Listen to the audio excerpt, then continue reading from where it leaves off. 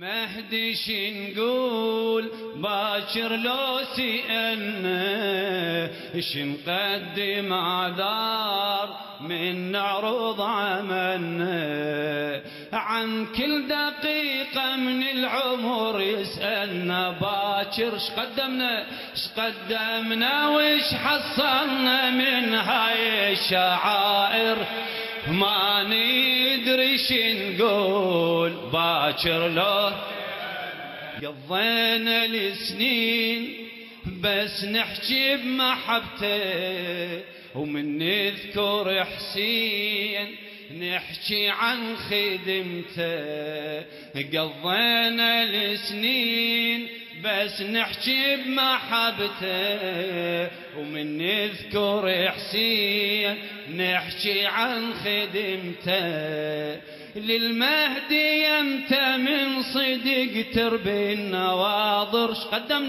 شقدمنا وش حصلنا من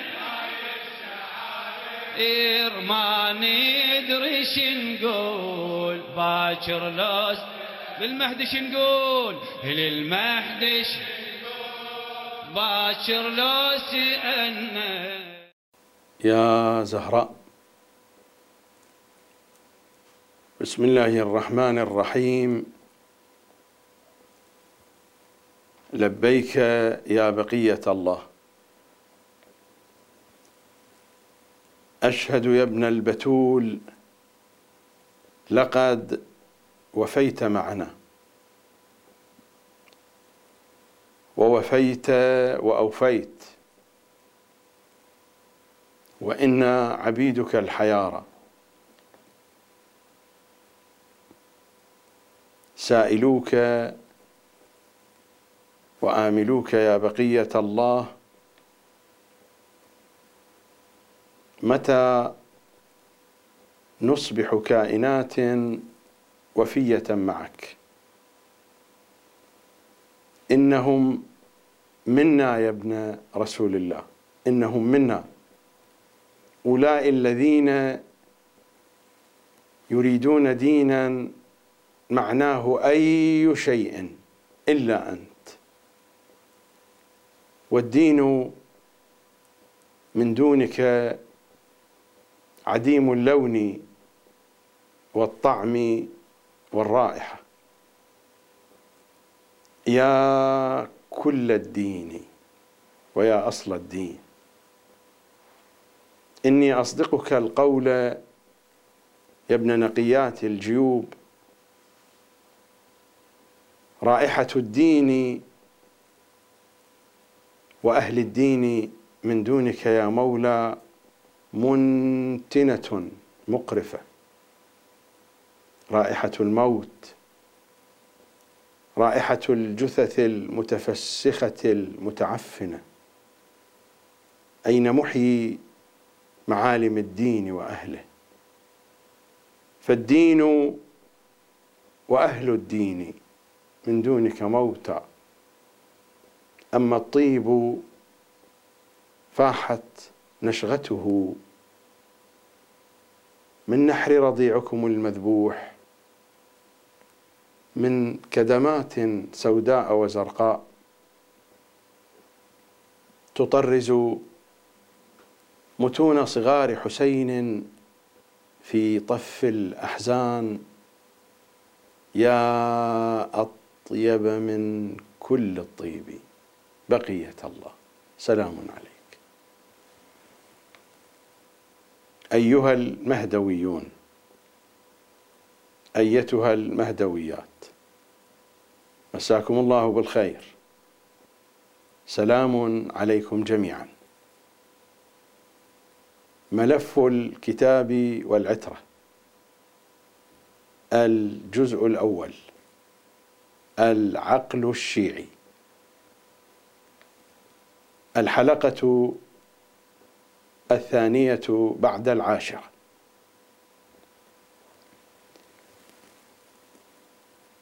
حلقاتنا التي تقدمت من أولها إلى الحلقة الماضية اشتملت على بيان خطة برنامج ملف الكتاب والعترة، واشتملت أيضا على مقدمات لأولويات هذا البحث. ثم دخلنا في تحليل المطالب، تارة بنحو مفصل وأخرى بنحو مجمل، وتشكلت عندنا خارطة عامة وصورة عامة إلى أن وصل الحديث إلى الصور المقطعية: علم الرجال، تفسير القرآن، والشعر.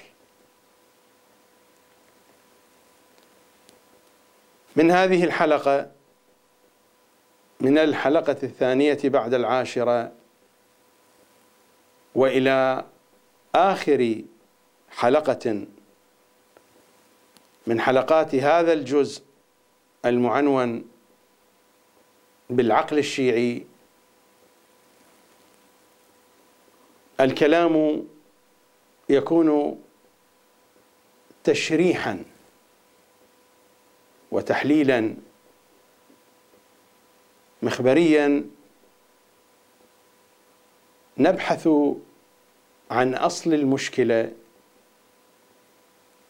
كيف نشأت وكيف ظهرت، بشكل تشريحي، علنا نستطيع أن نصل إلى تشخيص علاج لهذه المشكلة. قطعا العلاج لا يمكن أن يشخص كاملا بكل تفاصيله في هذا الجزء، فإن أمامنا الجزء الثاني من أجزاء هذا الملف، الكتاب الصامت،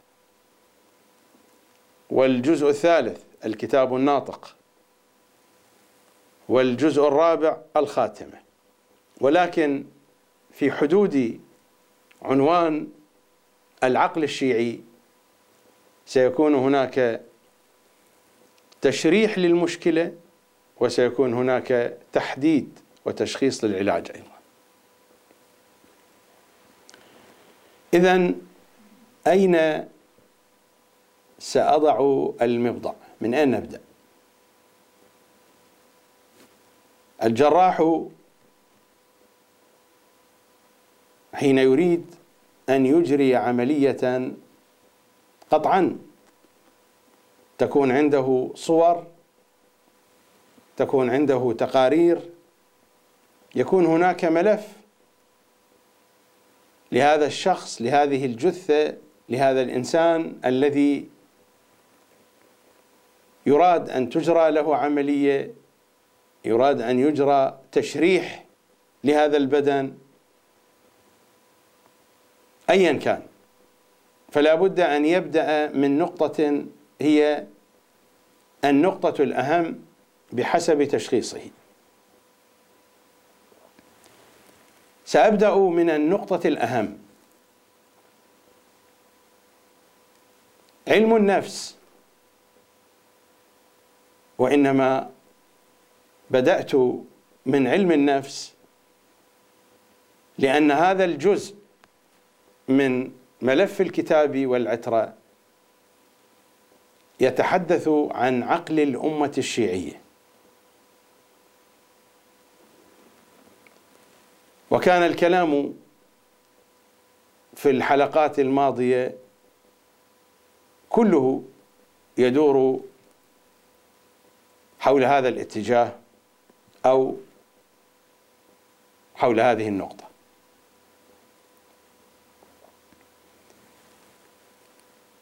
والعقل إنما ينشأ مصاحبا للنفس، لا يوجد هناك انفكاك بين العقل وبين النفس. للعقل تأثير على النفس وللنفس تأثير على العقل، وهذه القضية ليست مختصة بالأفراد، إنها تعم الأفراد والأمة والمجتمع. فكما أن أحد تخصصات علم النفس بعد أن تطور هذا العلم وصار علما واسعا جدا جدا، لربما أوسع من كل العلوم الأخرى، فكما هناك من الاختصاصات التي ترتبط بالإنسان بلحاظ أنه شخص في البعد الشخصي،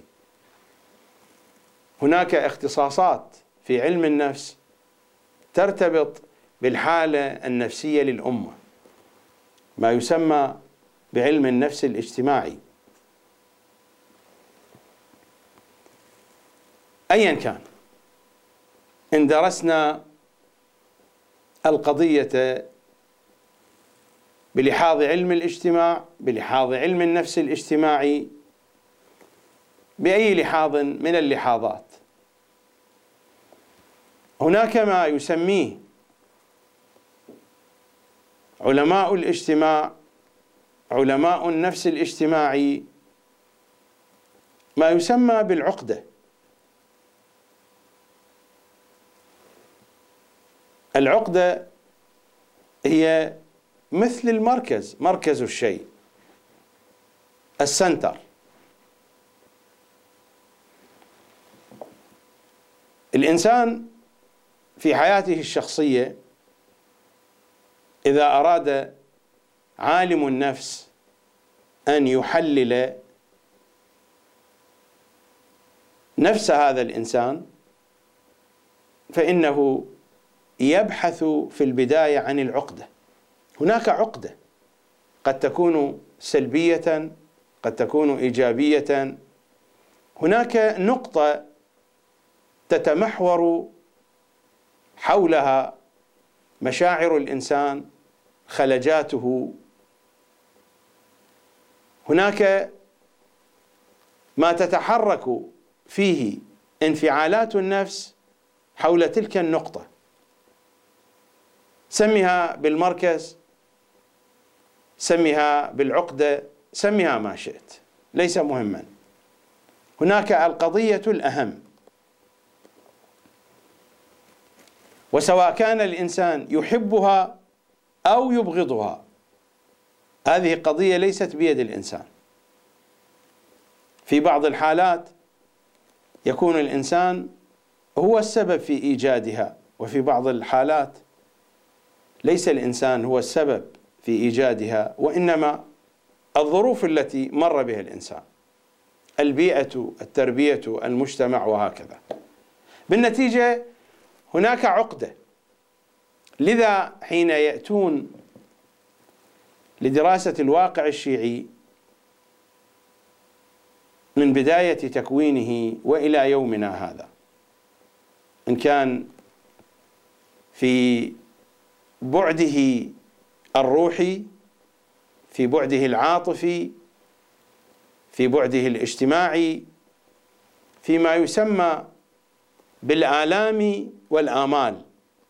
النفس البشرية بين ألم وأمل، حتى التركيب اللغوي بين كلمة ألم وأمل وكأن الحروف واحدة، هناك فرق في تركيب الحروف، أمل، ألم،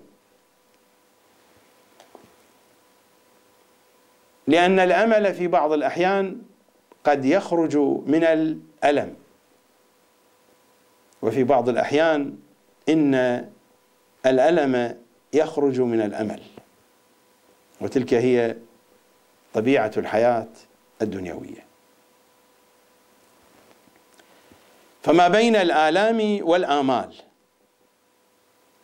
ما بين التفاؤل والتشاؤم، وإن كان هناك من يقول بوجود حالة ثالثة وهي التشاؤل،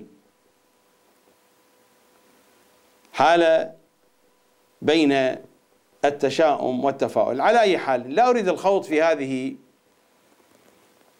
الجزئيات وهذه التفاصيل. إذن ما هي العقدة أو ما هو المركز؟ ما هي النقطة؟ أين ترتبط خيوط المجتمع الشيعي في بدايات تكوينه وإلى يومك هذا؟ ماذا يكتنز الضمير الشيعي؟ أي شيء يدور في حالة الشعور واللا شعور عند المجتمع الشيعي؟ وقطعا هذه الأمور كلها لها مدخلية في تكوين العقل الشيعي. كما قلت قبل قليل إن العقل يؤثر في النفس وإن النفس تؤثر في العقل.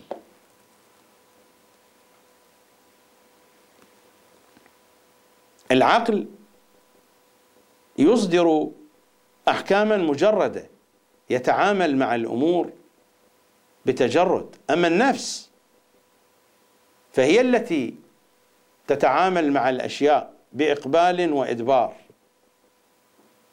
بمحبة وببغض، وهذه الأشياء هي التي تحرك الإنسان.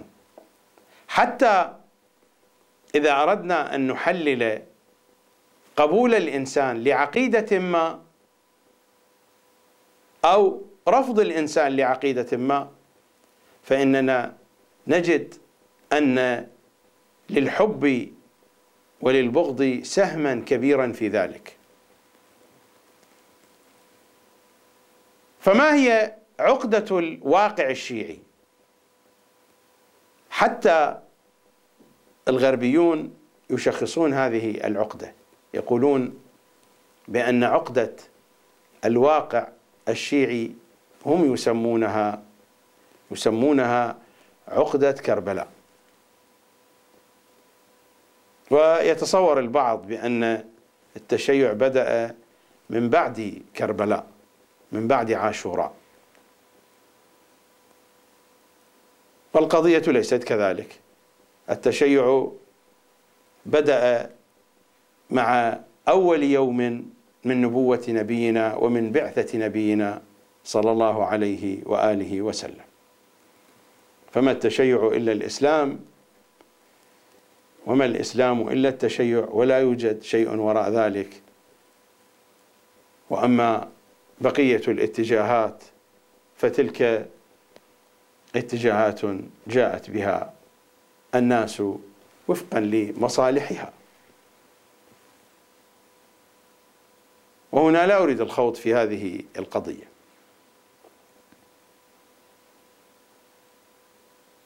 هذا المعنى لدارس التاريخ ولعالم النفس الاجتماعي إذا أراد أن يجمع المعطيات فإنه يجد ذلك واضحا وصريحا. أما في حديث أهل بيت العصمة صلوات الله وسلامه عليهم أجمعين، ابتدأت بهذه المقدمة التي لا أجد أنها ضرورية إلى ذلك الحد، ولكن لكي أخرج من الطرح التقليدي في التعامل مع مثل هذه المسائل. نحن نذهب مستقيما إلى الكافي الشريف، من هنا نبدأ. التشريح من هذه النقطة يبدأ. هذا هو الجزء الثامن من الكافي الشريف. ماذا يقول إمامنا الصادق صلوات الله وسلامه عليه؟ أذهب إلى موطن الحاجة.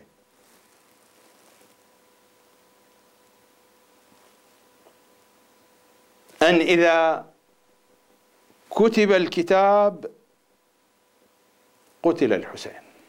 الرواية طويلة، فقط أخذ هذه الجملة لئلا أدخل في تفاصيل الرواية، لأن الرواية تتحدث عن الصحيفة وعن كتابة الصحيفة، الصحيفة الملعونة، الصحيفة المشؤومة التي كانت برنامجا مكتوبا ومعاهدة نفذت في سقيفة بني ساعدة. إذا كتب الكتاب قتل الحسين، البداية إذن من الصحيفة. ولماذا شخصت القضية هكذا؟ مثلا لماذا لم يكن القول إذا كتب الكتاب قتل الأئمة صلوات الله وسلامه عليهم أجمعين؟ لأن لعاشوراء خصوصية، لأن لكربلاء خصوصية، لأن للمحرم خصوصية. خصوصية كربلاء، عاشوراء، المحرم متفرعة من خصوصية الحسين صلوات الله وسلامه عليه.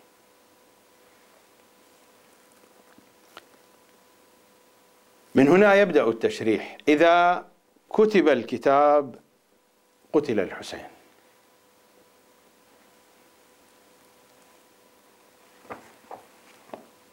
ملامح هذا الأمر متى تجلت بشكل جلي؟ ونحن هنا في هذا البرنامج لسنا بصدد تشريح التاريخ، إننا نبحث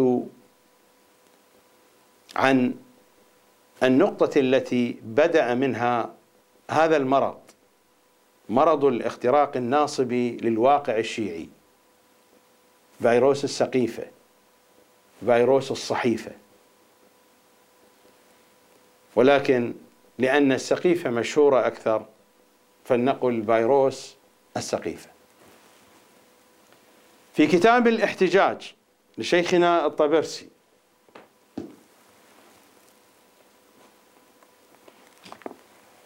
والطبرسي صاحب الاحتجاج غير الطبرسي صاحب تفسير مجمع البيان، لئلا يشتبه على البعض باعتبار التشابه في التسمية.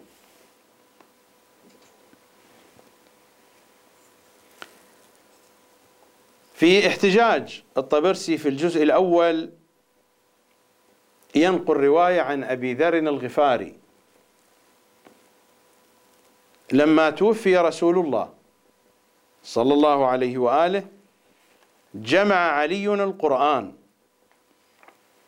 وجاء به إلى المهاجرين والأنصار بشكل عام وعرضه عليهم لما قد أوصاه بذلك رسول الله. رسول الله كان قد أوصاه أن يجمع القرآن من بعدي وأعطه للمهاجرين والأنصار. واضح كلام أبي ذر: لما توفي رسول الله صلى الله عليه وآله جمع علي القرآن وجاء به إلى المهاجرين والأنصار وعرضه عليهم لما قد أوصاه بذلك رسول الله. فلما فتحه أبو بكر، هذه القضية بعد السقيفة في الأيام الأولى لشهادة النبي الأعظم صلى الله عليه وآله، فلما فتحه أبو بكر خرج في أول صفحة فتحها فضائح القوم. ما المراد؟ لأن الأمير كتب النص وكتب كل التفاصيل المرتبطة بالقرآن الكريم. لنذهب إلى محاججة أمير المؤمنين مع المهاجرين والأنصار ثم نعود فنكمل رواية أبي ذر حتى تتضح الصورة. أيضا في احتجاج الطبرسي هناك محاججة لسيد الأوصياء مع عامة المهاجرين والأنصار، محاججة طويلة أخذ منها موطن الحاجة الذي أحتاجه لهذه الحلقة أو لهذا الحديث. فقال له علي: يا طلحة، إن كل آية أنزلها الله جل وعلا على محمد صلى الله عليه وآله عندي بإملاء رسول الله وخط يدي. إن كل آية أنزلها الله جل وعلا على محمد عندي بإملاء رسول الله وخط يدي.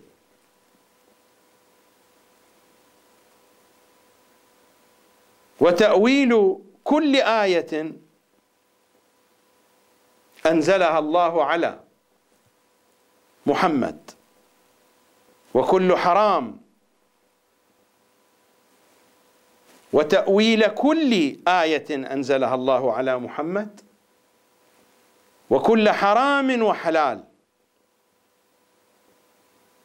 أو حد أو حكم أو شيء تحتاج إليه الأمة إلى يوم القيامة، مكتوب بإملاء رسول الله وخط يدي، حتى أرش الخدش أو الخدش، الخدشة التي تكون على الجلد، أن يكون هناك قشط أو خط أثر بسيط بسبب ظفر أو شيء آخر يكون على الجلد، يعني أدنى مراتب الجراحات. يا طلحة، إن كل آية أنزلها الله جل وعلا على محمد عندي بإملاء رسول الله وخط يدي، وتأويل كل آية أنزلها الله على محمد وكل حرام وحلال أو حد أو حكم أو شيء تحتاج إليه الأمة إلى يوم القيامة، مكتوب بإملاء رسول الله وخط يدي، حتى أرش الخدش أو الخدش. وهذا هو نفس المضمون الذي تحدثت عنه في الحلقات الماضية بخصوص تفسير القرآن.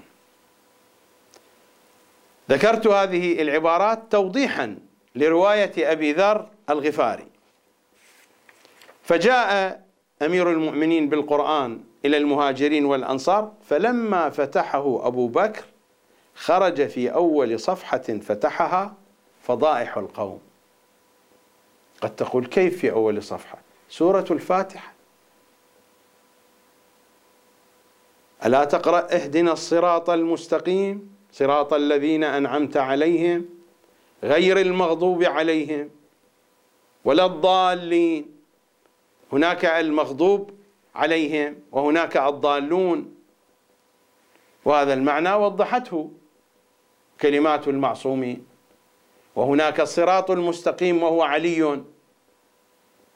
هذه القضايا واضحة من أول صفحة. ذلك الكتاب لا ريب فيه هدى للمتقين، الكتاب علي والمتقون الشيعة المستبصرون. هذه المضامين موجودة في حديث أهل البيت. فلما فتحه أبو بكر خرج في أول صفحة فتحها فضائح القوم، فوثب عمر وقال: يا علي اردده فلا حاجة لنا فيه.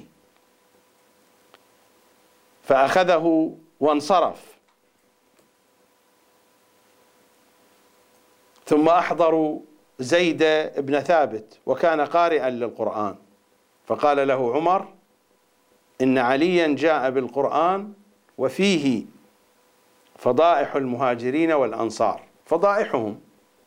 وقد رأينا أن نؤلف القرآن ونسقط منه ما كان فضيحة وهتكا للمهاجرين والأنصار. وأصلا معروف سورة التوبة، سورة براءة، تسمى في كتب التفسير حتى عند القوم تسمى بالفاضحة، لأنها فضحت الأنصار والمهاجرين، يسمونها بالسورة الفاضحة.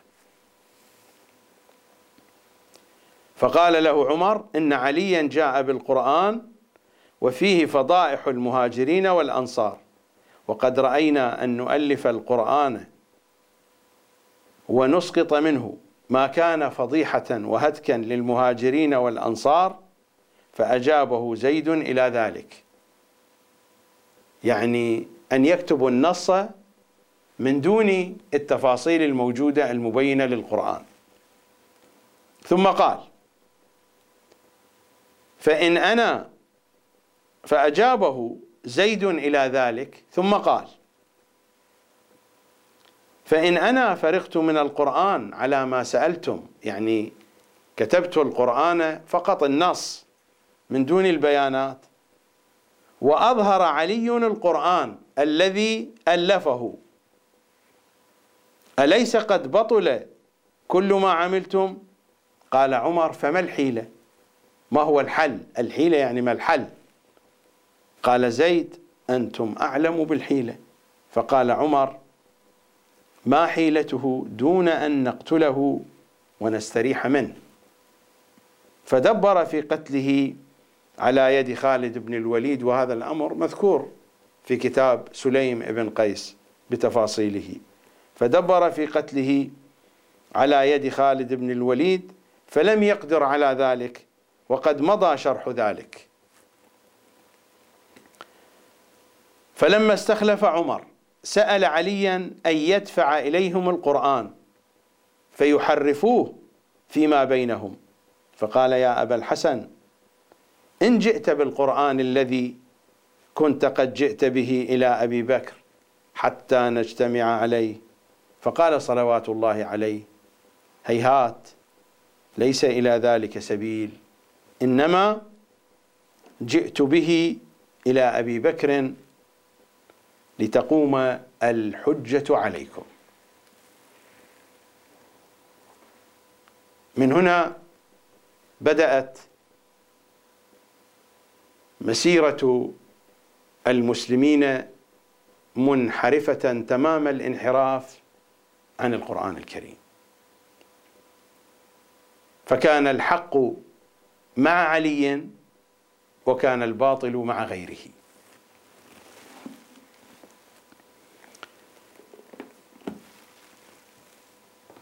رواية ينقلها الشيخ الصدوق في علل الشرائع، رواية مهمة جدا،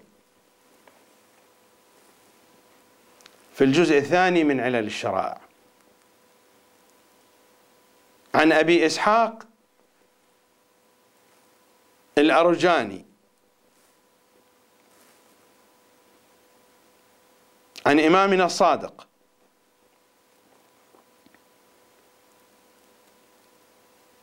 أنه يقول الإمام الصادق لمحدثه، لمن كان يتحدث مع الإمام: أتدري لما أمرتم بالأخذ بخلاف ما تقول العامة؟ باعتبار هذا أمر موجود على طول الخط، نحن مأمورون بأن نأخذ بخلاف ما تقوله العامة، ما يقوله المخالفون. والأئمة بيّنوا لأن الصواب في خلافهم، لأن الحق في خلافهم.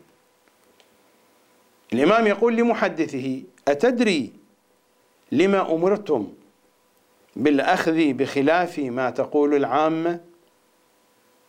فقلت: لا ندري.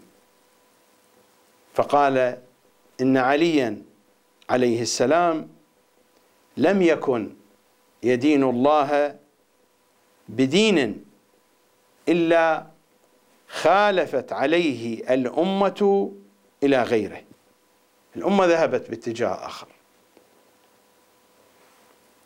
إرادة لإبطال أمره. الموجود في النص إلا خالف عليه الأمة. الأمة مؤنث، مقصود يعني ليس خالف يعني أمير المؤمنين خالف الأمة، السياق لا يعطي هذا المعنى، وإنما يعطي أن الأمة هي التي تخالف. فقال إن عليا عليه السلام لم يكن يدين الله بدين إلا خالفت عليه الأمة إلى غيره. لماذا؟ إرادة لإبطال أمره. وكانوا يسألون أمير المؤمنين عليه السلام عن الشيء الذي لا يعلمونه، فإذا أفتاهم جعلوا له ضدا من عندهم ليلبسوا على الناس. عملية إنشاء عقل جديد للأمة، وهذا هو الذي حدث. القرآن الذي جاء به سيد الأوصياء رفضوه، ثم حاولوا أن يأخذوه من سيد الأوصياء لأجل أن يحرفوه. ما كان يقوله أمير المؤمنين يحرفوه. من هنا كانت هذه القضية، إن الصواب في خلافهم. لذا لا نستغرب إن وجدنا أبا حنيفة يقول بأنه قد خالف جعفر بن محمد في كل شيء إلا في السجود. ما كان يدري أن الصادق صلوات الله عليه كان يغمض عينيه أو كان يفتح عينيه. الوارد في رواياتنا الإمام، ربما تسألون ماذا كان يفعل الإمام؟ الوارد في رواياتنا أن الإمام كان يفتح عينيه في السجود. هذا هو الذي ورد في أحاديثنا الشريفة. على أي حال، أبو حنيفة يقول ما كنت أدري أن جعفر بن محمد كان يفتح عيني أو يغمض عيني، لذا فإنني في السجود أفتح واحدة وأغمض واحدة خلافا لجعفر بن محمد.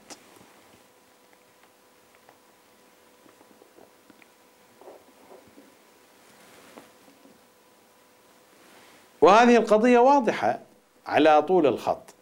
أنا هنا لست بصدد أن أتناول ما موجود في الكتب الفقهية عند المخالفين.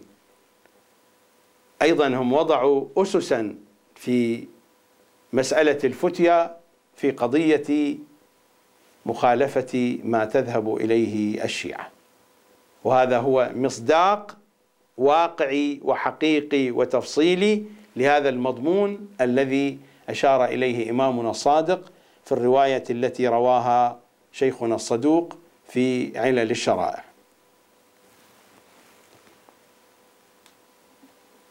فالقضية بدأت من الصحيفة،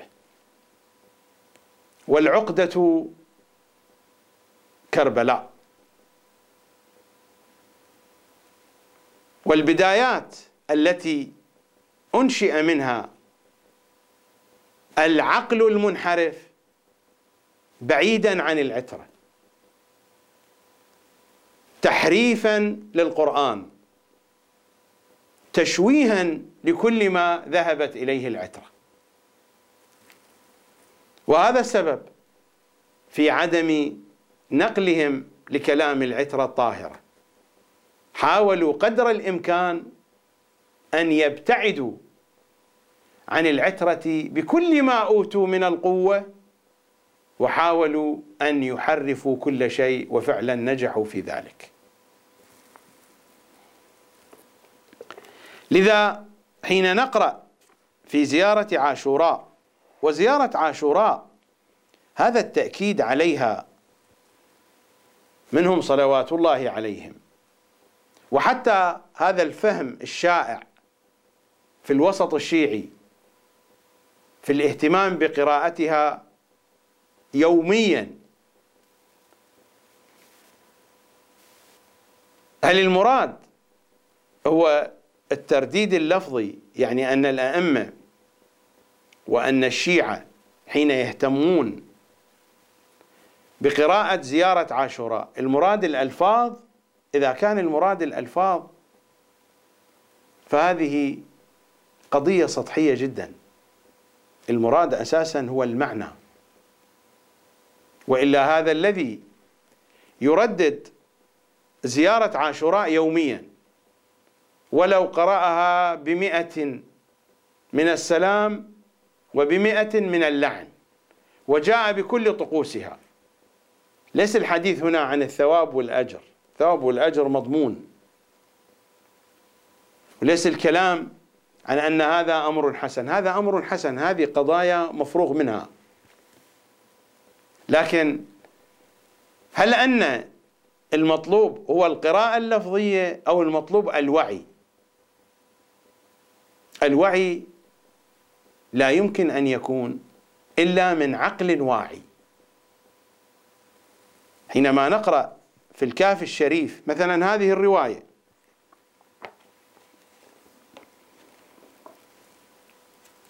عن محمد ابن سليمان الديلمي عن أبيه قال: قلت لأبي عبد الله عليه السلام: فلان من عبادته ودينه وفضله يعني كذا وكذا وكذا، فقال: كيف عقله؟ قلت: لا أدري. فقال: إن الثواب على قدر العقل لا على قدر إتيان الطقوس. ولذا هذا المعنى الوارد في الروايات: نوم العالم أفضل من عبادة الجاهل، ونوم على يقين أفضل من عبادة على شك. على شك يعني على جهل، وإلا الشك الذي يراد منه في مقابل الإيمان هذا قطعا مبطل للعبادة. يعني حينما يكون العابد يعبد وهو على شك في دينه، هذه عبادة باطلة من أساسها، كيف تصح النية حينئذ؟ وإنما المراد من الشك هنا بمعنى الجهل. فنوم على يقين أفضل من عبادة على شك، ونوم العالم أفضل من عبادة العابد. إن الثواب على قدر العقل. إن رجلا من بني إسرائيل، الإمام يأتي بهذه الواقعة كي يوضح المطلب للذي يحدثه. إن رجلا من بني إسرائيل كان يعبد الله في جزيرة من جزائر البحر خضراء نضرة كثيرة الشجر ظاهرة الماء. كان يعبد الله في جزيرة من جزائر البحر خضراء نضرة كثيرة الشجر ظاهرة الماء، وإن ملكا من الملائكة مر به فقال: يا ربي أرني ثواب عبدك هذا، فأراه الله تعالى ذلك فاستقله الملك. قال: هذا الرجل متفرغ للعبادة ليل نهار في الجزيرة لوحده، ولكن يا ربي لما هذا الأجر القليل له؟ فاستقله الملك، فأوحى الله تعالى إليه أن اصحبه، فأتاه الملك في صورة إنسي فقال له: من أنت؟ قال: أنا رجل عابد، بلغني مكانك وعبادتك في هذا المكان، فأتيتك لأعبد الله معك. فكان معه يومه ذلك، فلما أصبح قال له الملك: إن مكانك لنزه وما يصلح إلا للعبادة. إن مكانك لنزه، المراد من المكان النزه المكان النظيف الطاهر الجميل المخضر الذي يكثر فيه الماء. إن مكانك لنزه وما يصلح إلا للعبادة. فقال له العابد: إن لمكاننا هذا عيبا. فقال له: وما هو؟ قال: ليس لربنا بهيمة، فلو كان له حمار رعيناه في هذا الموضع، فإن هذا الحشيش يضيع. فقال له ذلك الملك: وما لربك حمار؟ فقال: لو كان له حمار ما كان يضيع مثل هذا الحشيش. فأوحى الله إلى الملك: إنما أثيبه على قدر عقله. فمن يقرأ زيارة عاشوراء لأجل إتيان طقس عبادي ينال الأجر، ولكن ليس الهدف من قراءة زيارة عاشوراء هو ترديد الألفاظ. هذه الزيارات يراد منها إنشاء الوعي، وهذا التكرار في السلام والتكرار في اللعن هو لأجل إنشاء الوعي، لا لأجل الترديد اللفظي.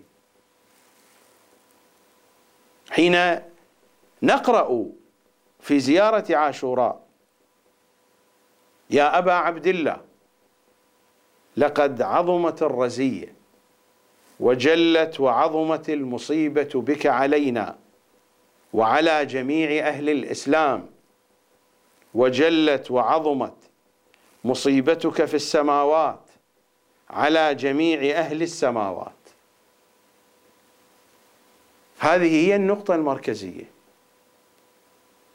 حينما تكون هذه الرزية بهذا الوصف، وهذه ليست مخصوصة بمقطع زماني معين، لا بد أن تكون ركيزة في تشكيل العقل. يا أبا عبد الله، لقد عظمت الرزية وجلت وعظمت المصيبة بك علينا وعلى جميع أهل الإسلام، وجلت وعظمت مصيبتك في السماوات. الزيارة هنا تريد أن تقول بأن أهل الإسلام عندهم مصيبة الحسين هي أعظم مصيبة، فمن لم تكن عنده مصيبة الحسين أعظم مصيبة فهو ليس من أهل الإسلام. لا بد أن نعيش هذا الوعي. زيارة واضحة: وجلت وعظمت المصيبة بك علينا وعلى جميع أهل الإسلام، وجلت وعظمت مصيبتك في السماوات على جميع أهل السماوات. فلعن الله أمة أسست أساس الظلم والجور عليكم أهل البيت، ولعن الله أمة دفعتكم عن مقامكم وأزالتكم عن مراتبكم التي رتبكم الله فيها، ولعن الله أمة قتلتكم، ولعن الله الممهدين لهم بالتمكين من قتالكم. برئت إلى الله وإليكم منهم ومن أشياعهم. مستمرة القضية. أولا المصيبة مستمرة والبراءة مستمرة، ومن أشياعهم وأتباعهم وأوليائهم. هذه القضية ليست محصورة في زمان أو في مكان، هذه هي القضية المحورية.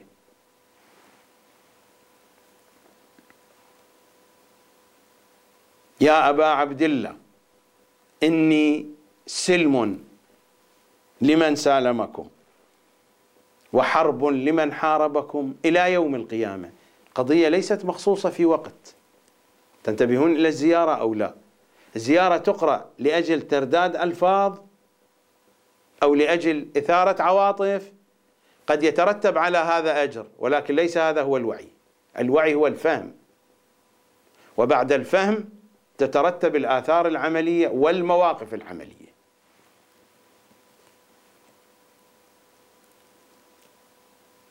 يا أبا عبد الله، إني سلم لمن سالمكم وحرب لمن حاربكم إلى يوم القيامة. حتى اللعن هنا ولعن الله آل زياد وآل مروان ولعن الله بني أمية قاطبة. حتى هذا اللعن هو معنون بعناوين الأشخاص، لكنه يريد أن يقول بأن هذا اللعن هو مستمر، لأنك تقرأ بعد ذكر الأسماء: ولعن الله أمة أسرجت وألجمت وتنقبت لقتالك بأبي أنت وأمي لقد عظم مصابي بك. فمع عظمة المصاب اللعنة تبقى مستمرة. القضية ليست مخصوصة بأسماء فقط، هذه الأسماء وما يتفرع عنها: بأبي أنت وأمي لقد عظم مصابي بك، فأسأل الله الذي أكرم مقامك وأكرمني أن يرزقني طلب ثارك مع إمام منصور من أهل بيت محمد صلى الله عليه وآله. يعني القضية مستمرة إلى الثأر، أن يرزقني طلب ثارك. زيارة واضحة جدا، المصيبة متصلة، اللعنة متصلة، البراءة متصلة إلى يوم القيامة، لا يوجد زمان، لا يوجد مكان، إلى الثأر.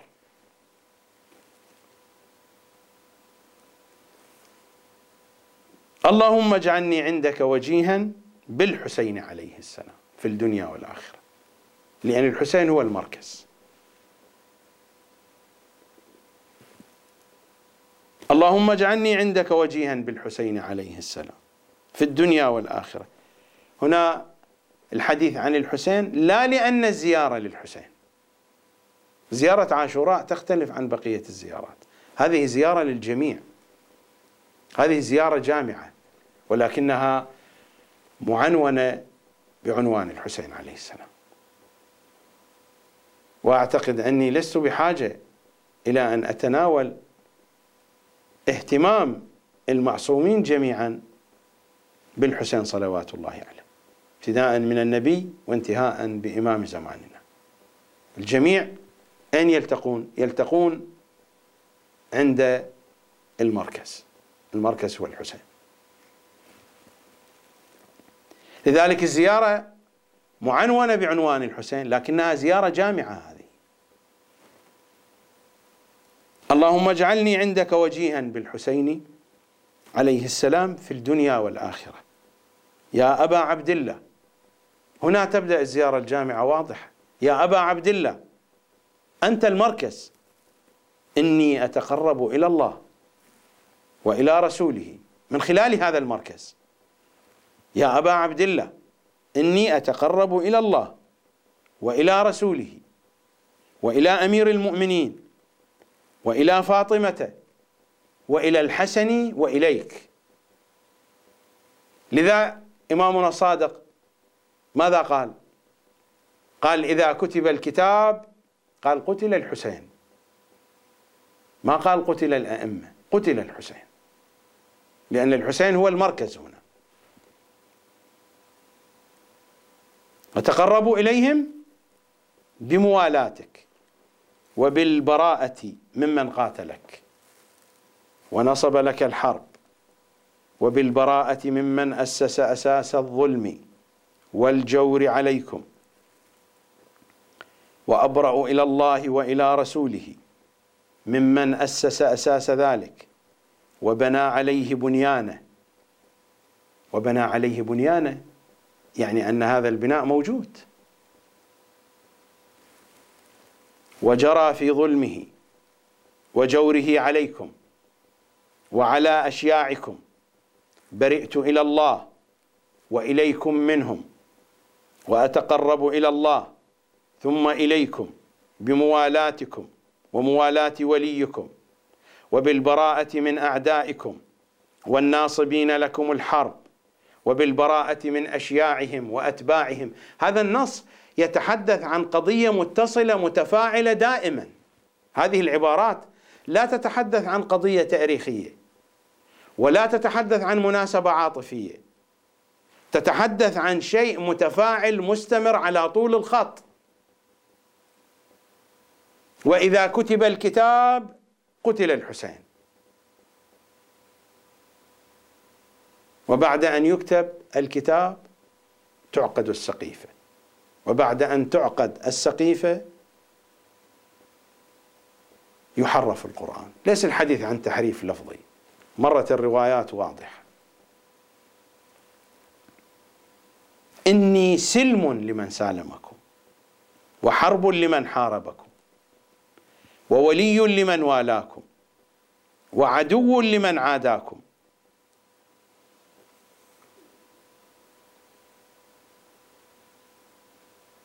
إلى أن تقول الزيارة: وأن يرزقني طلب ثاري مع إمام مهدي ظاهر ناطق بالحق منكم، مصيبة ما أعظمها وأعظم رزيتها في الإسلام. تحديد الإسلام، يعني الإسلام قرين لهذه المصيبة. من لم يستشعر هذا المعنى فهو خارج هذا الإطار، خارج هذا اللقب، خارج هذا الوصف، خارج هذا السور، قل ما شئت. مصيبة ما أعظمها وأعظم رزيتها في الإسلام وفي جميع السماوات والأرض. الزيارة تؤسس إلى وعي عميق، إلى وعي متسع ودقيق وعميق، وتشخص المسارات الواضحة. هذه زيارة مخصوصة.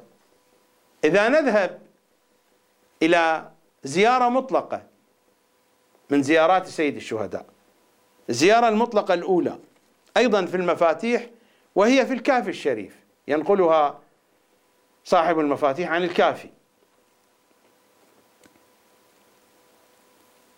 أشهد أن دمك سكن في الخلد، واقشعرت له أظلة العرش،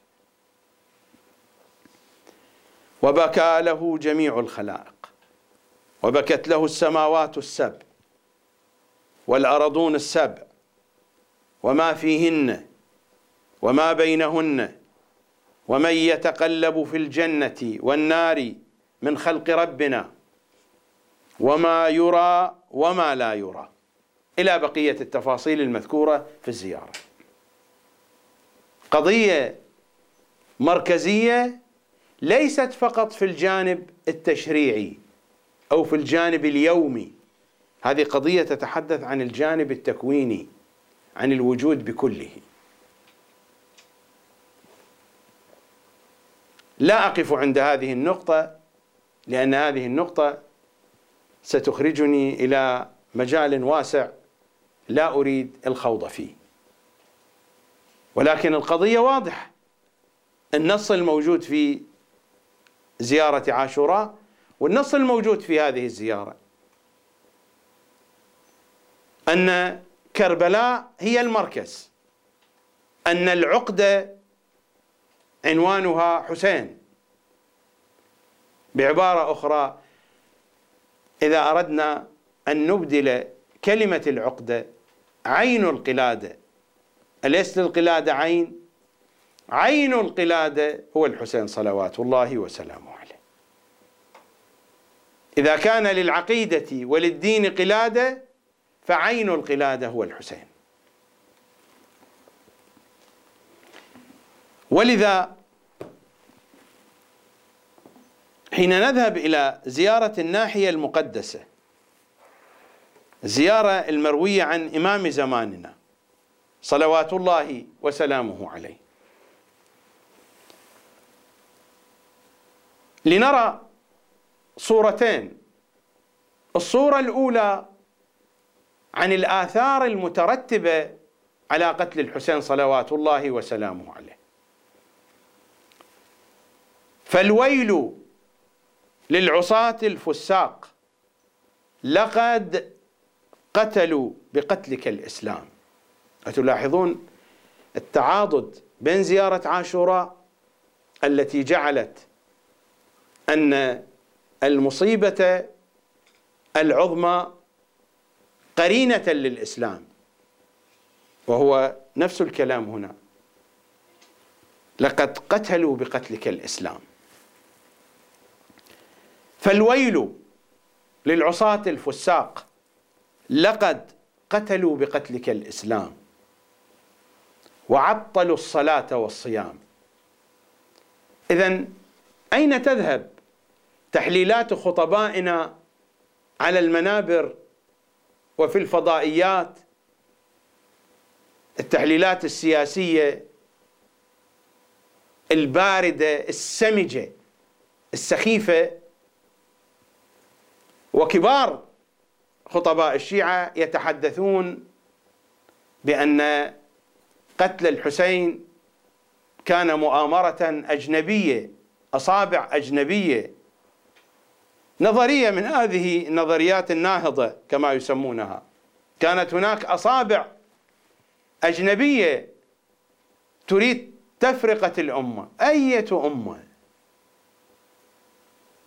أين هؤلاء من الوعي المهدوي؟ هذا هو كلام الإمام الحجة: لقد قتلوا بقتلك الإسلام وعطلوا الصلاة والصيام ونقضوا السنن والأحكام.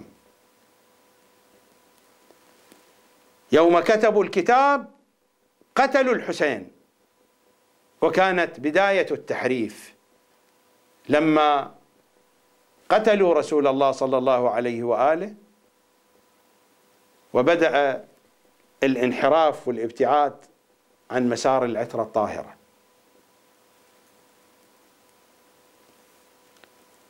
لقد قتلوا بقتلك الإسلام وعطلوا الصلاة والصيام ونقضوا السنن والأحكام.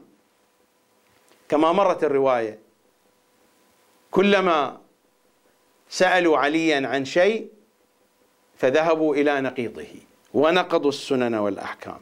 حديث أهل البيت واحد، زياراتهم مترابطة مع قرآنهم مع رواياتهم. وتحسن لأولئك المشككين بحديث أهل البيت، وتحسن لأولئك الذين يمزقون حديث أهل البيت بتلك الأحابيل الشيطانية التي عنونت بعلم الرجال. تحسن لهم. لقد قتلوا بقتلك الإسلام وعطلوا الصلاة والصيام ونقضوا السنن والأحكام وهدموا قواعد الإيمان وحرفوا آيات القرآن. أليس هذا المضمون هو نفسه المضمون الذي مر علينا قبل قليل في روايات كتاب الاحتجاج؟ وحرفوا آيات القرآن وهملجوا في البغي والعدوان. الهملجة هي الحركة السريعة، في بعض النسخ وهجموا في البغي والعدوان. لقد أصبح رسول الله صلى الله عليه وآله موتورا، وعاد كتاب الله عز وجل مهجورا. نعم، هجر الكتاب ولا زال مهجورا. حين عزل عن العترة، حين عزل عن الروايات والأحاديث التفسيرية على أنها إسرائيليات، على أنها أحاديث غلو، على أنها ضعيفة السند بهذا العلم الشيطاني الهزيل المسمى بعلم الرجال، وعاد كتاب الله عز وجل مهجورا. وغودر الحق إذ قهرت مقهورا. وفقد يا حسين بفقدك التكبير والتهليل والتحريم والتحليل. إذن أين هو الإصلاح الذي تدعونه يا خطباء الشيعة على المنابر، وأن الوضع في الأمة أصلح بعد مقتل سيد الشهداء؟ أي إصلاح هذا؟ أليس هذه إساءة أدب؟ الإمام الحجة يقول هذا وأنتم تقولون هذا. وفقد بفقدك التكبير والتهليل والتحريم والتحليل والتنزيل والتأويل. إذا كان هناك من إصلاح فهو إصلاح في الحاضنة الحسينية، ليس في كل أهل القبلة. أهل القبلة ازدادوا بعدا. في بعض الروايات إنهم ليس على شيء إلا القبلة فقط. حينما يتجهون إلى القبلة هذا شيء صحيح، إنهم ليسوا على شيء.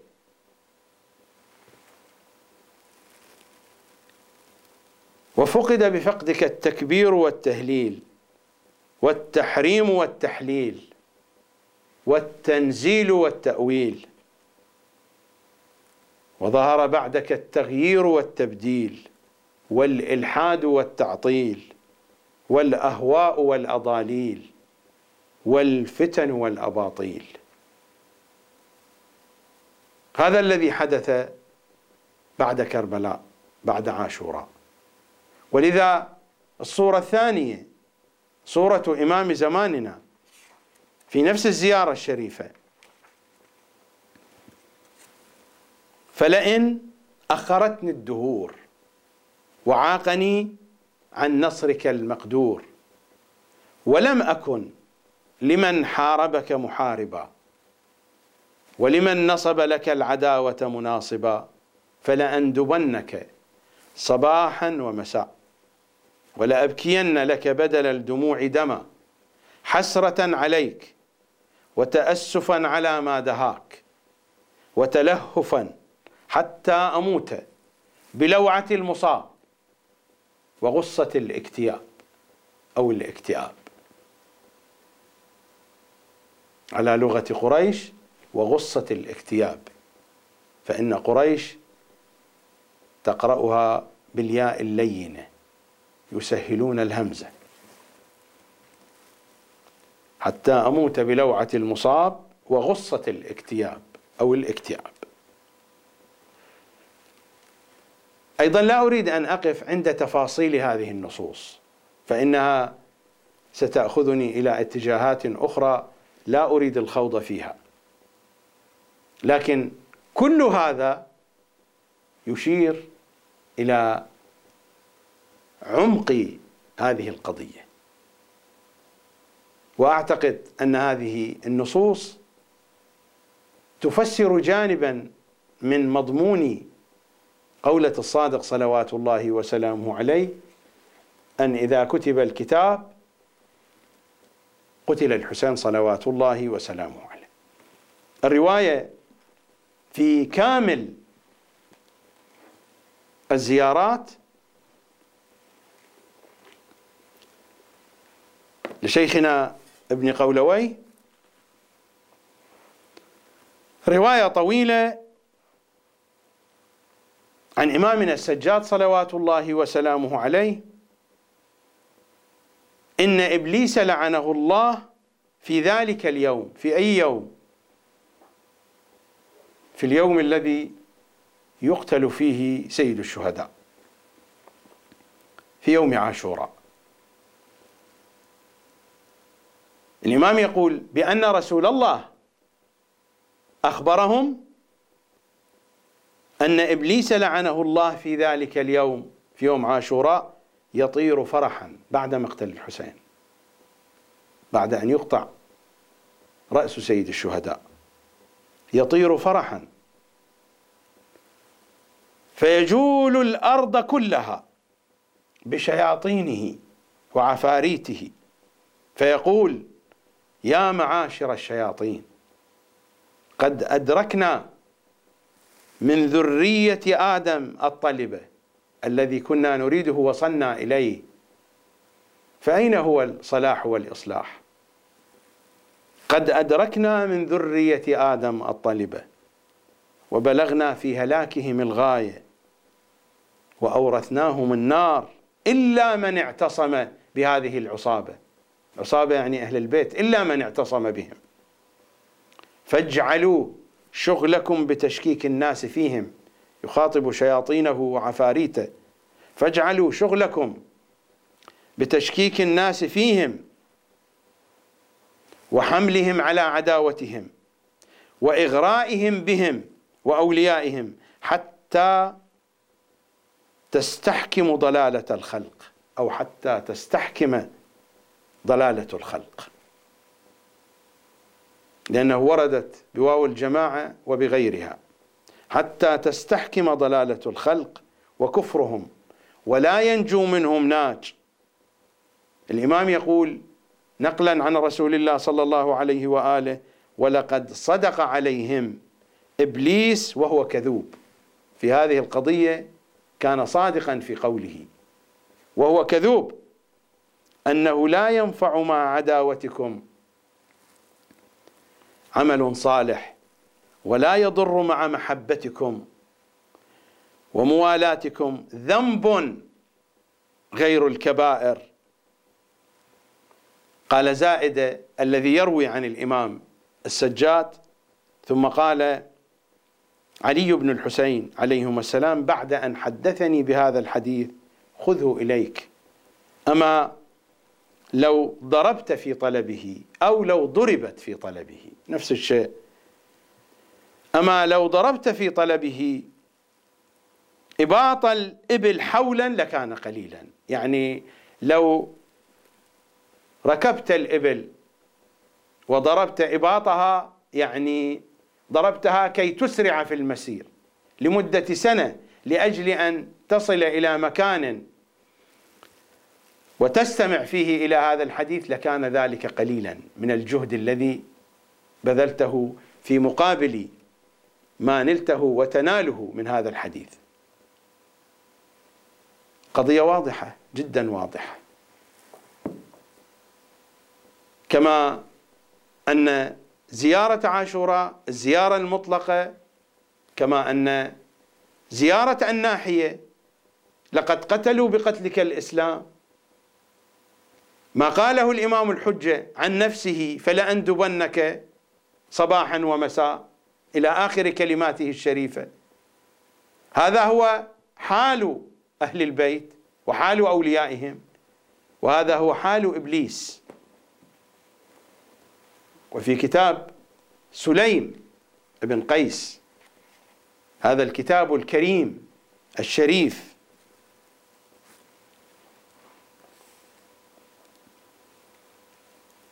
فقال علي عليه السلام: يا سلمان، وهل تدري من أول من بايعه على منبر رسول الله صلى الله عليه وآله؟ يتحدث عن أبي بكر. يا سلمان، وهل تدري من أول من بايعه على منبر رسول الله صلى الله عليه وآله؟ قلت: لا، إلا أني رأيته في ظلة بني ساعدة. ظلة يعني سقيفة. ظلة سقيفة ماذا يقصد منها؟ يقصد منها أن تسقف بسعف النخيل كي تكون مكانا يقي من الشمس. إلا أني رأيته في ظلة بني ساعدة حين خصمت الأنصار، وكان أول من بايعه المغيرة ابن شعبة. هذا في سقيفة بني ساعدة. في سقيفة بني ساعدة ما كان هناك منبر لرسول الله. منبر رسول الله أين كان؟ في المسجد، في مسجد النبي. فقال علي عليه السلام: يا سلمان، وهل تدري من أول من بايعه على منبر رسول الله صلى الله عليه وآله؟ قلت: لا، إلا أني رأيته في ظلة بني ساعدة حين خصمت الأنصار، يعني حين بطلت حجتهم، وكان أول من بايعه المغيرة ابن شعبة،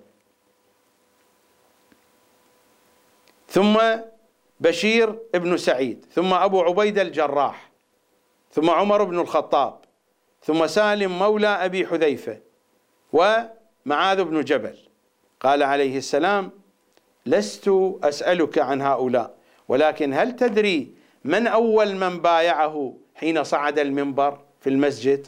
قلت: لا، ولكني رأيت شيخا كبيرا يتوكأ على عصاه، بين عينيه سجادة شديدة التشمير، قوية واضحة، سيماء سجود، علامة سجود.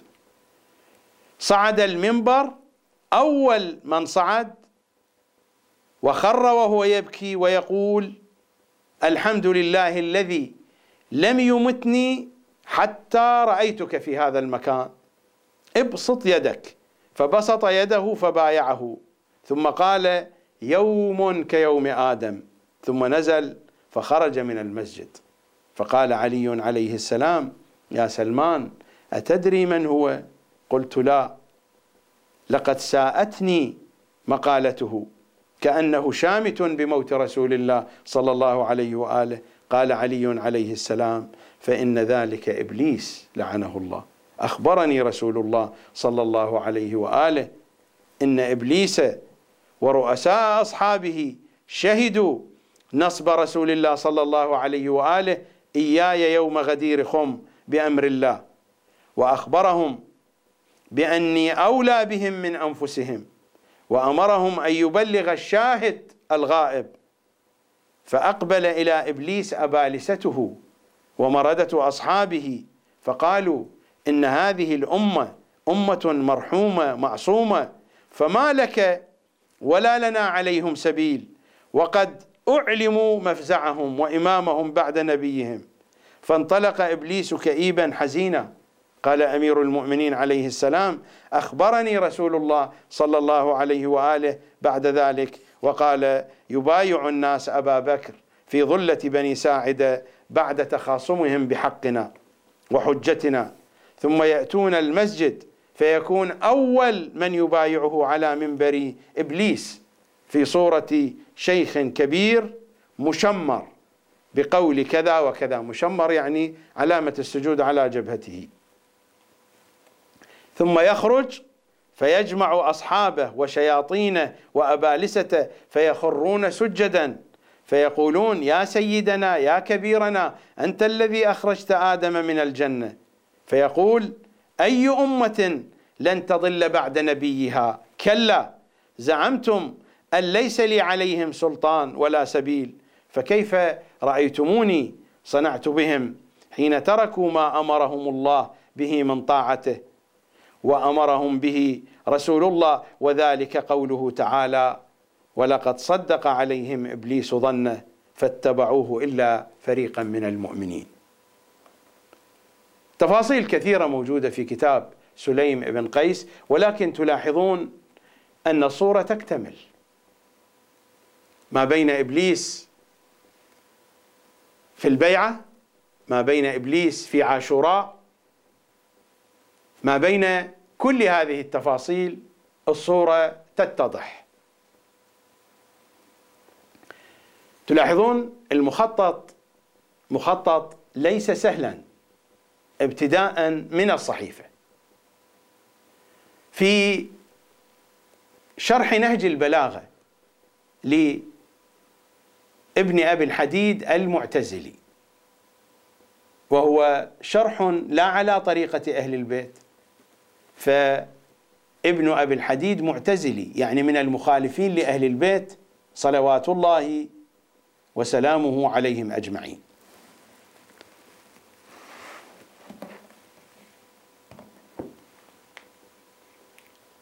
هذا هو المجلد الأول من شرح نهج البلاغة، دار مكتبة الحياة، بيروت، لبنان. واقعا القصة طويلة ولكنها في غاية الأهمية، سأقرأها عليكم من أولها إلى آخرها، وإن كانت طويلة تستكشفون من خلالها دهاء عمر بن الخطاب. قصة فيها عبرة واضحة ودقيقة جدا حتى تكون المعاني متعاضدة وظاهرة. قبل أن أدخل في قصة عمر بن الخطاب، هناك محاورة مع الشعبي، ومعروف الشعبي من رموز المخالفين. وروى الهيثم ابن عدي عن مجالد ابن سعيد قال: غدوت يوما إلى الشعبي وأنا أريد أن أسأله عن شيء بلغني عن ابن مسعود. ابن مسعود يعني عبد الله ابن مسعود الصحابي. غدوت يوما إلى الشعب وأنا أريد أن أسأله عن شيء بلغني عن ابن مسعود أنه كان يقوله، فأتيته وهو في مسجد حيه،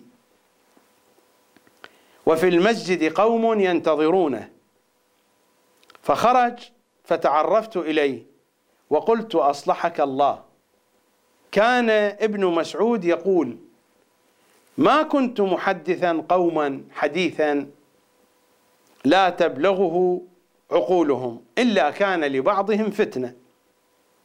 قال: نعم، كان ابن مسعود يقول ذلك، وكان ابن عباس يقوله أيضا، وكان عند ابن عباس دفائن علم يعطيها دفائن. الدفائن يعني الكنوز، يقال للكنوز المدفونة في الأرض دفائن. وكان عند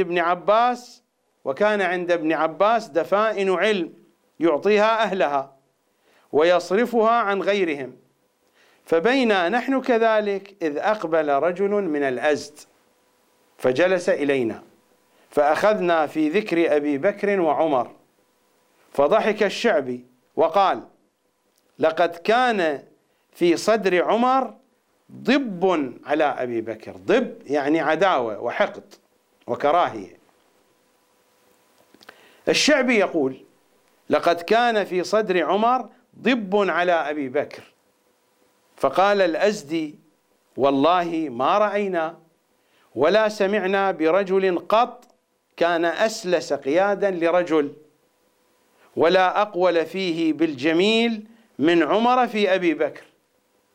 يعني ما سمعنا بأن أحدا أكثر اتفاقا كان أسلس قيادا. هذه العبارة تقال عن الناقة حينما تكون الناقة سهلة ولا تعارض راكبها، فيقال هذه الناقة سلسة القياد. الأزدي ماذا قال؟ والله ما رأينا ولا سمعنا برجل قط كان أسلس قيادا لرجل ولا أقول فيه بالجميل من عمر في أبي بكر. فأقبل علي الشعبي وقال: هذا مما سألت عنه.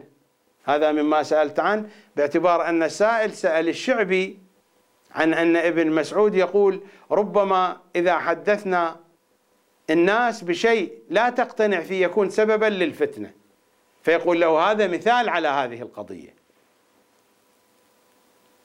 فأقبل علي الشعبي وقال: هذا مما سألت عنه. ثم أقبل على الرجل وقال: يا أخ الأزد، فكيف تصنع بالفلتة؟ بالفلتة القولة التي قالها عمر وهي معروفة في كتب القوم: كانت بيعة أبي بكر فلتة وقى الله المسلمين شرها ومن عاد إلى مثلها فاقتلوه. هذه كلمة عمر في بيعة أبي بكر: كانت بيعة أبي بكر فلتة وقى الله المسلمين شرها ومن عاد إلى مثلها فاقتلوه. ثم أقبل على الرجل وقال: يا أخ الأزد، فكيف تصنع بالفلتة التي وقى الله شرها؟ أترى عدوا يقول في عدو يريد أن يهدم ما بنى لنفسه في الناس أكثر من قول عمر في أبي بكر؟ أترى أكثر من هذا؟ فقال الرجل: سبحان الله، أنت تقول ذلك يا أبا عمرو؟ فقال الشعبي: أنا أقوله، قاله عمر بن الخطاب على رؤوس الأشهاد، فلمه أو دع. لماذا تلومني أنا؟ لماذا لا تلوم عمر؟ هو الذي قال. فنهض الرجل مغضبا وهو يهمهم في الكلام بشيء لم أفهمه. وهذه القضية موجودة على طول الخط. في الواقع السني هناك تقديس للصحابة، في الواقع الشيعي هناك تقديس للعلماء. حتى لو طرحت الحقائق في الواقع السني ترفض، ولو طرحت الحقائق في الواقع الشيعي ترفض أيضا.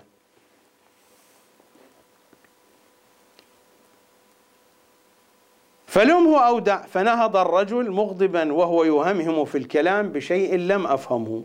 قال مجالد: فقلت للشعبي: ما أحسب هذا الرجل إلا سينقل عنك هذا الكلام إلى الناس ويبثه فيهم.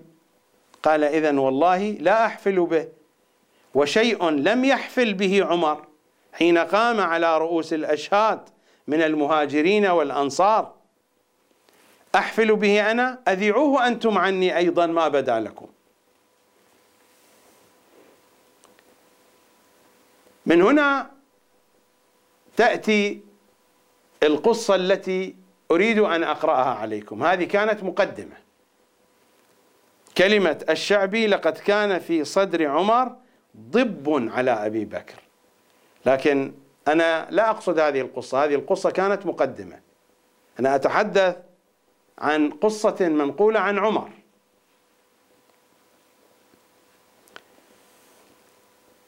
بعد أن يذكر السند، القصة عن أبي موسى الأشعري منهم وفيهم. عن أبي موسى الأشعري قال: حججت مع عمر فلما نزلنا وعظم الناس، عظم الناس يعني كثر عددهم، فلما نزلنا وعظم الناس خرجت من رحلي أريده. من رحلي يعني من المكان الذي كان يأوي إليه، من خيمته مثلا، من المكان الذي كان يأوي فيه. حججت مع عمر فلما نزلنا وعظم الناس خرجت من رحلي أريده فلقيني المغيرة ابن شعبة، هذا الداهية، فرافقني ثم قال: أين تريد؟ فقلت: أمير المؤمنين، فهل لك؟ هل تريد أن تأتي معي؟ قال: نعم.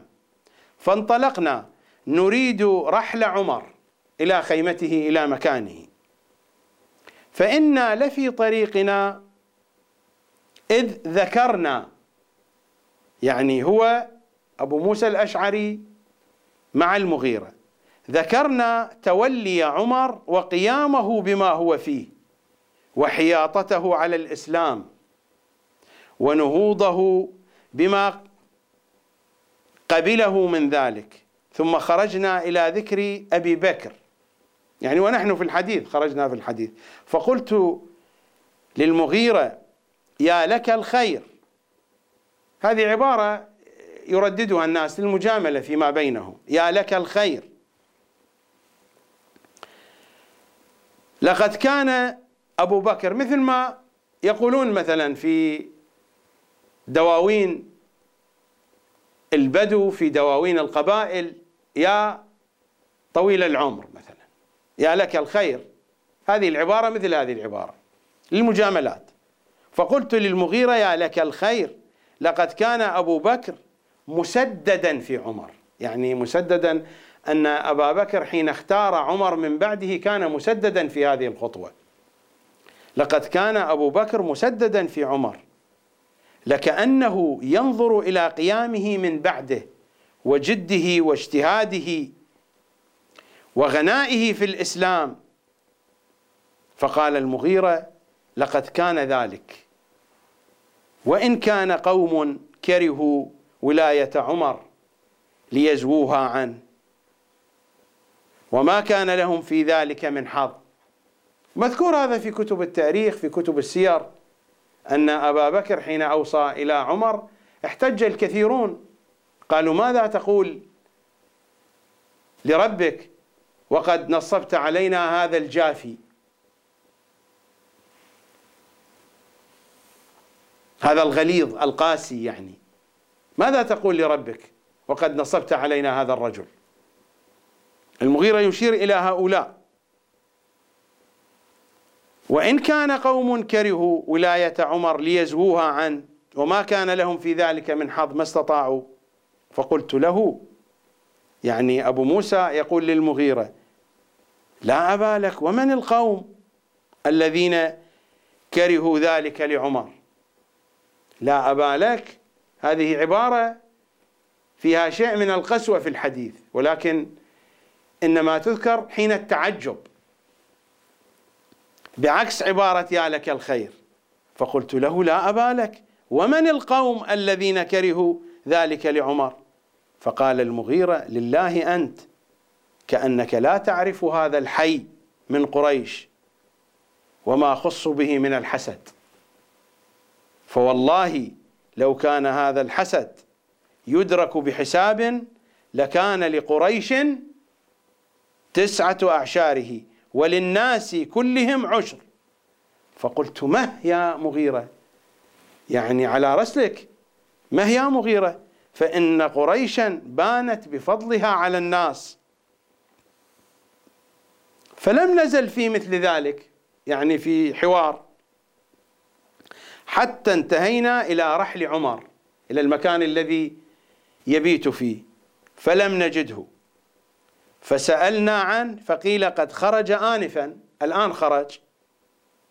فمضينا نقفو أثره حتى دخلنا المسجد، فإذا عمر يطوف بالبيت، فطفنا معه، فلما فرغ دخل بيني وبين المغيرة فتوكأ على المغيرة وهو يمشي، كان متكئا على المغيرة، وقال من أين جئتما؟ فقلنا خرجنا نريدك يا أمير المؤمنين، فأتينا رحلك فقيل لنا خرج إلى المسجد فاتبعناك، فقال اتبعكما الخير، أيضا للمجاملة.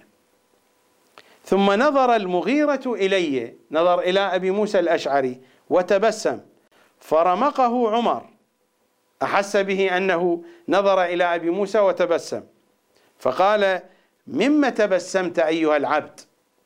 ما كان المغيرة عبد، ولكنها عبارة للتقريع قد تكون في بعض الأحيان بين الأصدقاء. مما تبسمت أيها العبد؟ فقال من حديث كنت أنا وأبو موسى فيه آنفا في طريقنا إليك. قال وما ذاك الحديث؟ فقصصنا عليه الخبر حتى بلغنا ذكر حسد قريش وذكر من أراد صرف أبي بكر عن استخلاف عمر، يعني ذكروا القصة وبأنهم تحدثوا عن حسد قريش وعن القوم الذين كرهوا خلافة عمر وأرادوا أن يمنعوا أبا بكر من تنصيبه.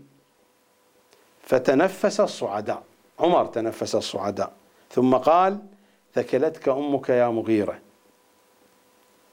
وما 9 أعشار الحسد، يعني أن قريش حسدها أكثر من ذلك.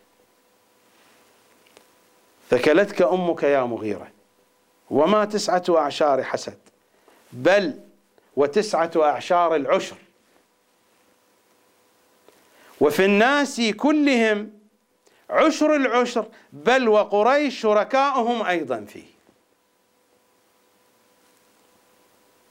ثكلتك أمك يا مغيرة وما 9. لاحظوا هذا التقييم ليس سهلا حين يقيم قريش بهذه عقلية مخابراتية. هذا التقييم مبني على مقدمات. على أي حال، وما 9 أعشار الحسد، بل و9 أعشار العشر، وفي الناس كلهم عشر العشر، بل وقريش شركاؤهم أيضا فيه.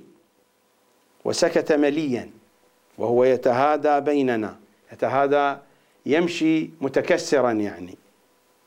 ثم قال ألا أخبركما بأحسد قريش كلها؟ من هو أكثر واحد حسود في قريش، مع أن قريش أخذت 9 أعشار و9 أعشار العشر وشاركت الناس في عشر العشر، وهناك في قريش من هو أحسدها.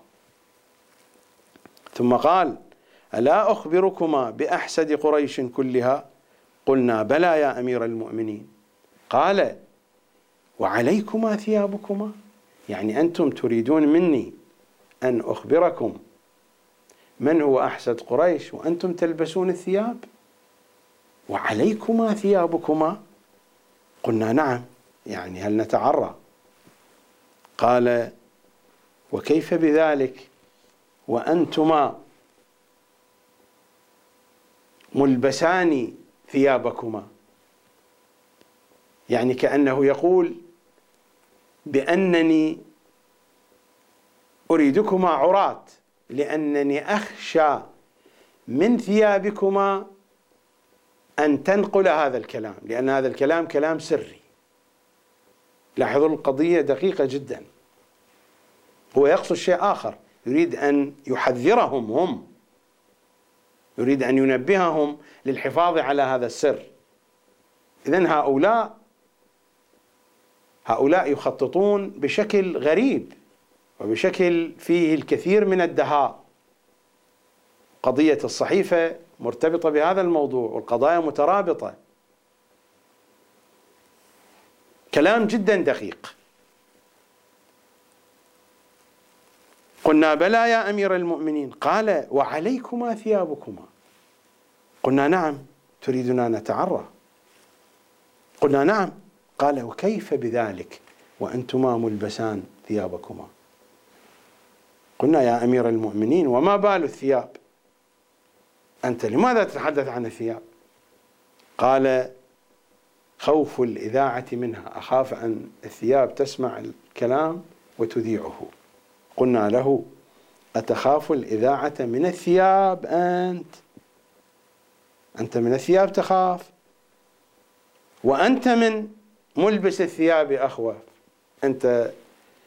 أنت تخاف منا، إنك أخوف من ملبس الثياب الذي يلبس الثياب أو ملبس الثياب. قلنا يا أمير المؤمنين وما بال الثياب؟ قال خوف الإذاعة منها. قلنا له أتخاف الإذاعة من الثياب أنت وأنت من ملبس أو ملبس الثياب أخوف؟ وما الثياب أردت؟ أنت ما تريد الثياب إنما تريدنا. قال هو ذاك، ولكن هذا أسلوب للتشديد والتأكيد على الكتمان. ثم انطلق وانطلقنا معه حتى انتهينا إلى رحله. ما حدثهم، لا زالوا في الطريق، لا يريد أن يحدثهم في الطريق. ثم انطلق وانطلقنا معه حتى انتهينا إلى رحله فخلى أيدينا من يده، لأنه كانت يداه في أيديهم وهم يسيرون، فخلى أيدينا من يده. ثم قال لا تريما، يعني ابقيا انتظراني. ودخل، فقلت للمغيرة لا أبا لك، لقد أثرنا بكلامنا معه وما كنا فيه وما نراه حبسنا إلا ليذاكرنا إياها. يعني قال للمغيرة ما الذي أدخلنا في هذا الكلام؟ لا أبا لك، لقد أثرنا بكلامنا معه وما كنا فيه وما نراه حبسنا أي طلب انتظارنا إلا ليذاكرنا إياها. قال المغيرة قال فإنا لكذلك. أبو موسى الأشعري يقول بعد أن قال هذا للمغيرة قال فإنا لكذلك نتحدث إذ أخرج إذنه إلينا. أخرج إذنه يعني الخادم خرج فقال إن عمر بن الخطاب يأذن لكم في الدخول. قال فإنا لكذلك إذ أخرج إذنه إلينا. هو حتى يقال للعبد أو للآذن يقال له الإذن أيضا. إذ أخرج إذنه إلينا فقال ادخلا، فدخلنا فوجدناه مستلقيا على برذعة برحل. البرذعة هذه التي توضع على الحمار حين يركب، والرحل هو هذا الذي يوضع على البعير، يوضع على البعير ويوضع في بعض الأحيان حتى على غير البعير، على برذعة برحل. فلما رآنا تمثل بقول كعب بن زهير. كعب بن زهير بن أبي سلمى من شعراء الجاهلية ومن أصحاب المعلقات. فلما رآنا تمثل بقول كعب بن زهير لا تفشي سرك إلا عند ذي ثقة، لا تفشي سرك إلا عند ذي ثقة أولى وأفضل ما استودعت أسرارا، صدرا رحيبا وقلبا واسعا قمنا، ألا تخاف متى أودعت إظهارا. فعلمنا أنه يريد أن نضمن له كتمان حديثه، فقلت أنا له: يا أمير المؤمنين، ألزمنا وخصنا وصلنا، يعني ألزمنا بهذا الاتفاق وخصنا بسرك وصلنا ونحن معك. قال: بماذا يا أخ الأشعريين؟ فقلت: بإفشاء سرك وأن تشركنا في همتك فيما تريد، فنعم المستشاران نحن لك. قال: إنكما كذلك، فاسألا عما بدا لكما. ثم قام إلى الباب ليغلقه، يغلق باب الغرفة أو باب الخيمة أو باب الحجرة، فإذا الآذن الذي أذن لنا عليه في الحجرة كأنه يريد أن يدخل، فقال: امضي عنا لا أم لك، فطرده، فخرج وأغلق الباب خلفه، ثم أقبل علينا فجلس معنا وقال: سلا تخبر. قلنا: نريد أن يخبرنا أمير المؤمنين بأحسد قريش الذي لم يأمن ثيابنا على ذكره لنا. فقال: لم يأمن ثيابنا، الكلام الذي مر قبل قليل من أنه تخوف من أن الثياب تفضح السر. قلنا: نريد أن يخبرنا أمير المؤمنين بأحسد قريش الذي لم يأمن ثيابنا على ذكره لنا. فقال: سألتما عن معضلة، هذا السؤال سؤال عن قضية كبيرة، وسأخبركما، فليكن عندكما في ذمة منيعة وحرز ما بقيت، فإذا مت فشأنكما، وما شئتما من إظهار أو كتمان، لأن القضية متعلقة بحياته، بالجو الذي يعيشه. فإذا مت فشأنكما وما شئتما من إظهار أو كتمان. قلنا: فإن لك عندنا ذلك. قال أبو موسى: وأنا أقول في نفسي، أبو موسى الأشعري، ما يريد إلا الذين كرهوا استخلاف أبي بكر له كطلحة وغيره، إنه يريد بأحسد قريش الذين نهوا أبا بكر عن استخلاف عمر. قال أبو موسى: وأنا أقول في نفسي ما يريد إلا الذين كرهوا استخلاف أبي بكر له كطلحة وغيره، فإنهم قالوا لأبي بكر: أتستخلف علينا فظا غليظا؟ وإذا هو يذهب إلى غير ما في نفسي، وإذا عمر يقصد بأن أحسد قريش شخص آخر، وإذا هو يذهب إلى غير ما في نفسي، فعاد إلى التنفس ثم قال: من تريانه؟ قلنا: والله ما ندري إلا ظنا. قال: ومن تظنان؟ قلنا: عساك تريد القوم الذين أرادوا أبا بكر على صرف هذا الأمر عنك. قال: كلا والله، بل كان أبو بكر أعق، أبو بكر كان أعق منهم وأسوأ، بل كان أبو بكر أعق، وهو الذي سألتما عنه، أحسد قريش وأبو بكر، وهو الذي سألتما عنه، كان والله أحسد قريش كلها. ثم أطرق طويلا عمر، فنظر المغيرة إلي ونظرت إليه، وأطرقنا مليا لإطراقه، نحن أيضا أطرقنا، سكتنا، وطال السكوت منا، يعني من أبي موسى والمغيرة ومن عمر، حتى ظننا أنه قد ندم على ما بدا منه، تصورنا بأنه قد ندم على كشف هذا السر. ثم قال: ولهفاه على ضئيل بني تيم بن مرة، ضئيل يعني القليل الذي لا قيمة له، يعني أبا بكر. ثم قال والهفا، هنا يتلهف متأسفا. ثم قال والهفا على ضئيل بني تيم بن مرة لقد تقدمني ظالما. كان المفروض أنا أكون الخليفة الأول.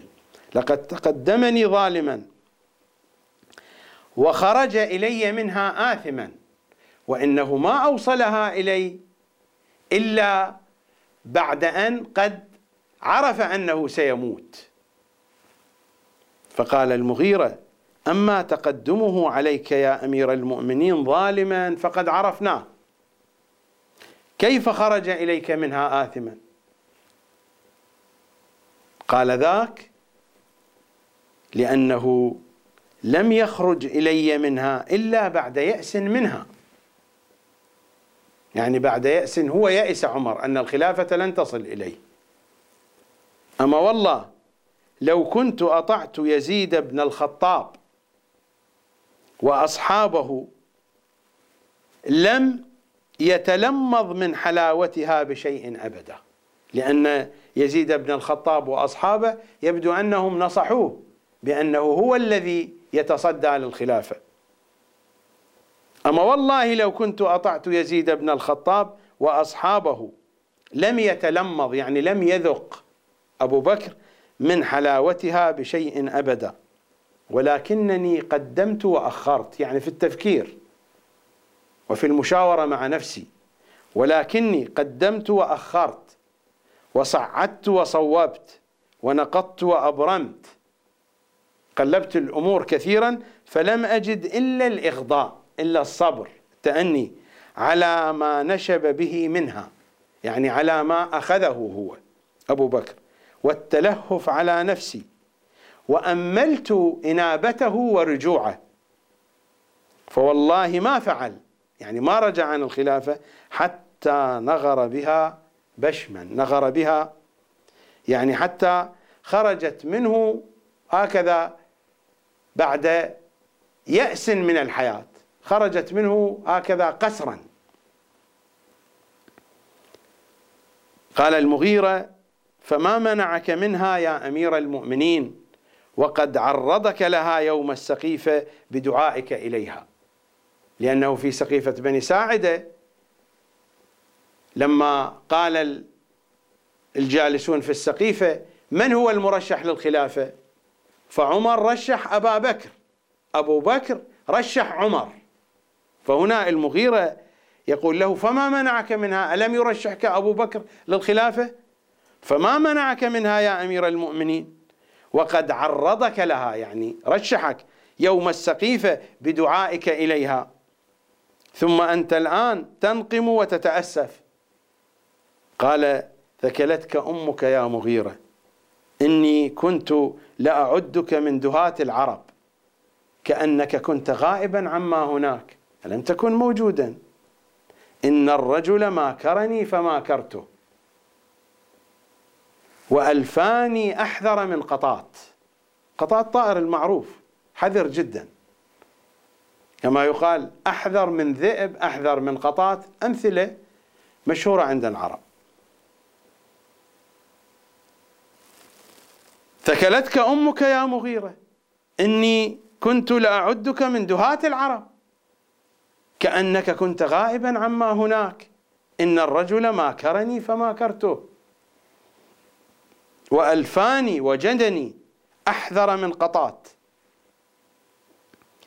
إنه لما رأى شغف الناس به، باعتبار الناس وافقوا، وإقبالهم بوجوههم عليه، أيقن أنهم لا يريدون به بدلا، فأحب لما رأى من حرص الناس عليه وميلهم إليه أن يعلم ما عندي. عندما قال رشحني هو لم يرد أن يرشحني، وإنما هو أيقن أن الناس رضوا به، لكن أراد أن يعرف ما في نفسي. إن الرجل ماكرني فماكرته، وألفاني أحذر من قطاط. إنه لما رأى شغف الناس به وإقبالهم بوجوههم عليه أيقن أنهم لا يريدون به بدلا، فأحب لما رأى من حرص الناس عليه وميلهم إليه أن يعلم ما عندي، وهل تنازعني نفسي إليها، إلى الخلافة، وأحب أن يبلوني بإطماعي فيها، أراد أن يختبرني بذلك، وأحب أن يبلوني، أن يختبرني بإطماعي فيها، أن يطمعني فيها بحيث رشحني والتعريض لي بها، وقد علم وعلمت لو قبلت ما عرضه علي لم يجب الناس إلى ذلك. وكان أبو بكر عالما بذلك وأنا عالم بهذه القضية أيضا. وقد علم وعلمت لو قبلت ما عرضه علي لم يجب الناس إلى ذلك، فألفاني فوجدني قائما على أخمصي مستوفزا يعني في حالة من التشنج، فألفاني قائما على أخمصي مستوفزا متشنجا حذرا، يعني مستعدا متشنجا لهذا الأمر حذرا، ولو أجبته إلى قبولها لم يسلم الناس إلي ذلك،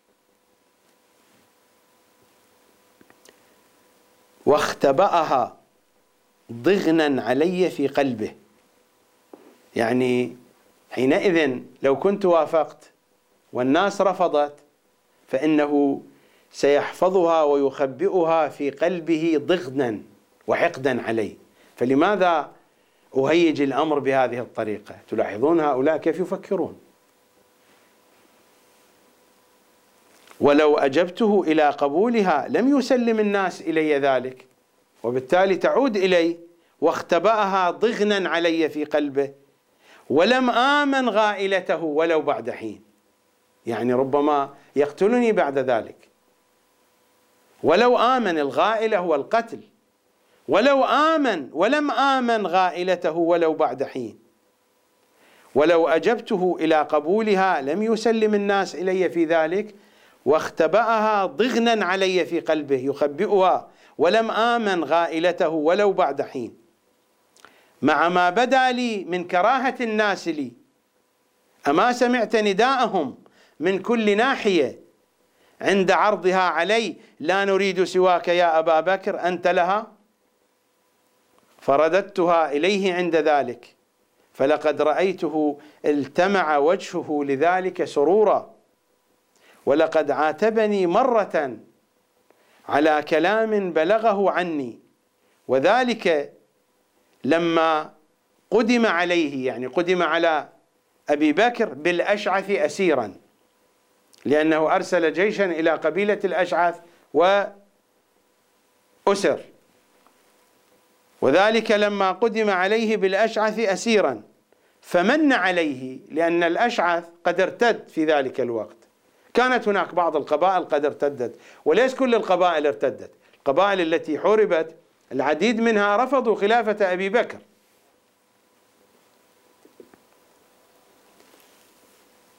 ولقد عاتبني مرة على كلام بلغه عني، وذلك لما قدم عليه بالأشعث أسيرا فمن عليه وأطلقه وزوجه أخته أم فروة، أخت أبي بكر تزوجها الأشعث. فقلت للأشعث وهو قاعد بين يدي أبي بكر: يا عدو الله، أكفرت بعد إسلامك وارتدت ناكصا على عقبيك؟ فنظر إلي نظرا، يعني الأشعث، علمت أنه يريد أن يكلمني بكلام في نفسه، يعني بلغة العيون، يعني قرأت عينيه أنه يريد أن يكلمني بكلام خاص لا في هذا المجلس. فنظر إلي نظرا علمت أنه يريد أن يكلمني بكلام في نفسه، ثم لقيني بعد ذلك في سكك المدينة فقال لي: أنت صاحب الكلام. في سكك، جمع سكة يعني في الأزقة في الطرقات. فقال لي: أنت صاحب الكلام يا ابن الخطاب، أنت تكلمني هكذا؟ فقلت: نعم يا عدو الله، ولك عندي شر من ذلك. وعمر كان معروف، كان غليظ، كان جافي. فقال: بئس الجزاء هذا لي منك. قلت: وعلى ما تريد مني حسن الجزاء؟ قال: لأنفتي لك من اتباع هذا الرجل. قال: أنا إنما خرجت على أبي بكر لأنني لا أرى له الأهلية، أنت المؤهل لهذا الأمر. قال: لأنفتي لك من اتباع هذا الرجل، أنا أنف أنك تتبعه، فأنت الأولى بالاتباع. والله ما جرأني على الخلاف عليه إلا تقدمه عليك وتخلفك عنها، ولو كنت صاحبها، لو كنت صاحب الخلافة لما رأيت مني خلافا عليك. قلت: لقد كان ذلك، فما تأمر الآن؟ ماذا تريد أن تفعل؟ قال: إنه ليس بوقت أمر، بل وقت صبر، ومضى ومضيت. ولقي الأشعث الزبرقان ابن بدر، هو من شيوخ القبائل، ولقي الأشعث الزبرقان ابن بدر فذكر له ما جرى بيني وبينه، فنقل ذلك إلى أبي بكر. الزبرقان نقله، فأرسل إلي بعتاب مؤلم، فأرسلت إليه، أرسلت إلى أبي بكر: أما والله لتكفن أو لأقولن كلمة بالغة بي وبك في الناس تحملها الركبان حيث ساروا، وإن شئت استدمنا ما نحن فيه عفوا.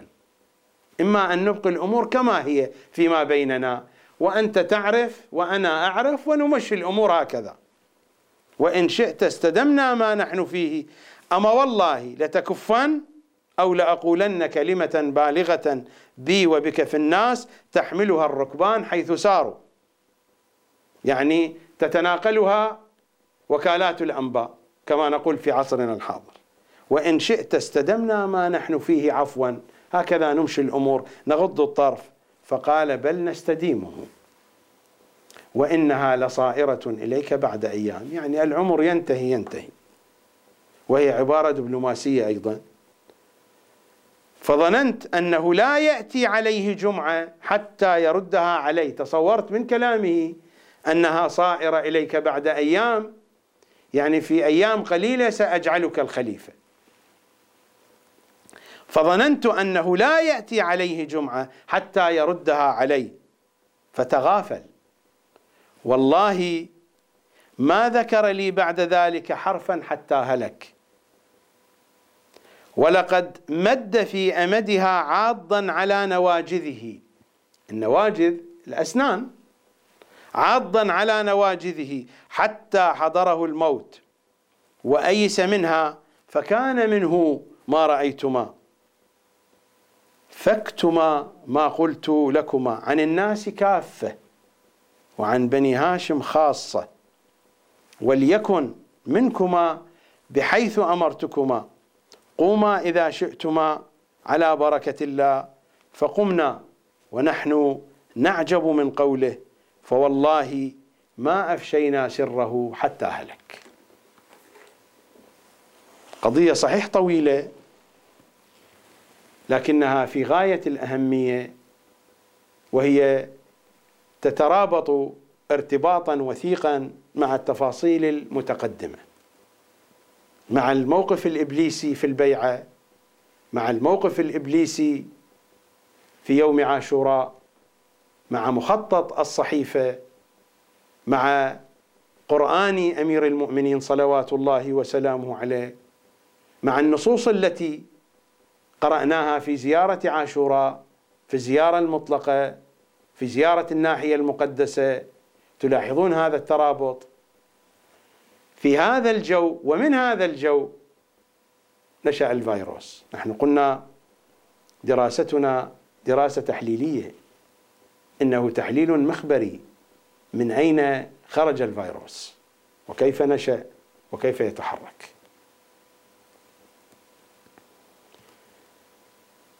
نذهب إلى أحاديث أهل بيت العصمة صلوات الله وسلامه عليهم أجمعين.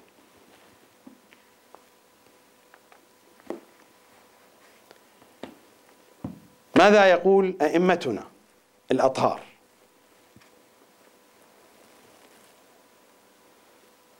بشير الدهان عن إمامنا الصادق، رواية في الكافي الشريف: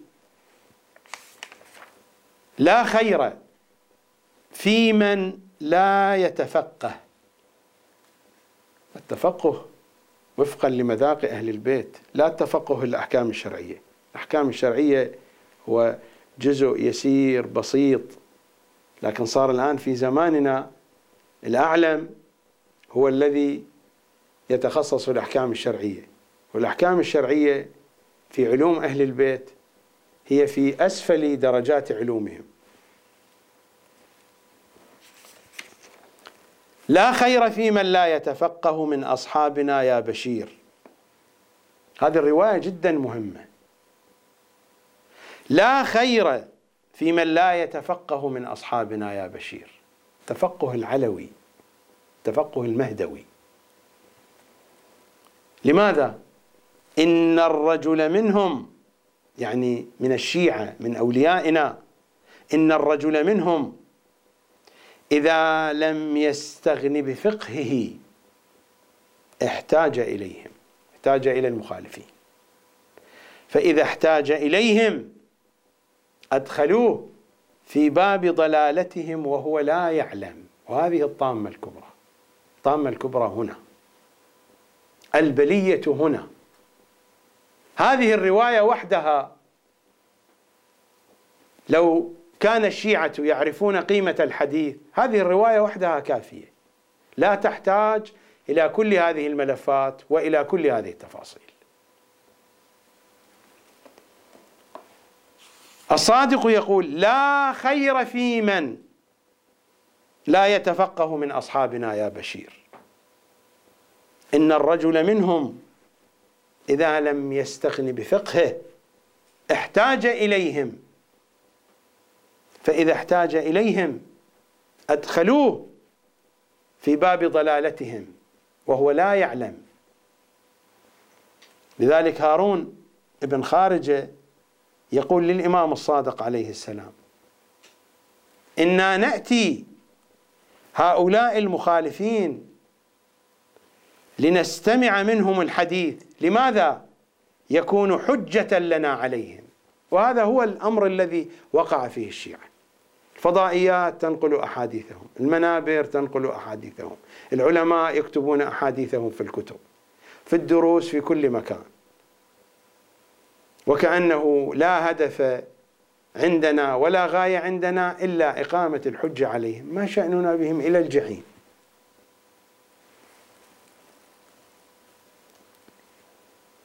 إنا نأتي هؤلاء المخالفين لنستمع منهم الحديث يكون حجة لنا عليهم.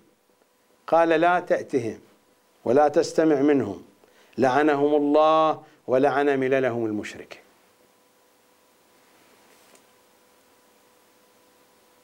الإمام حين يلعن الخوارج مرة، ولكن حين يلعن المخالفين، يلعن المرجئة مرتين. فيسألون الإمام: لعنت هؤلاء مرة، لعنت القدرية مرة، الخوارج مرة، ولكن المرجئة لعنتهم مرتين يا ابن رسول الله. قال: إن هؤلاء يقولون إن قتلتنا مؤمنون فدماؤنا متلطخة بثيابهم إلى يوم القيامة. الكلام الذي قرأناه في زيارة عاشوراء وأتباعهم وأشياعهم وأوليائهم، المعاني متعانقة جميعا، الموضوعات مترابطة. لن تجد ثغرة في هذا البناء المرصوص ما بين الكتاب والعترة.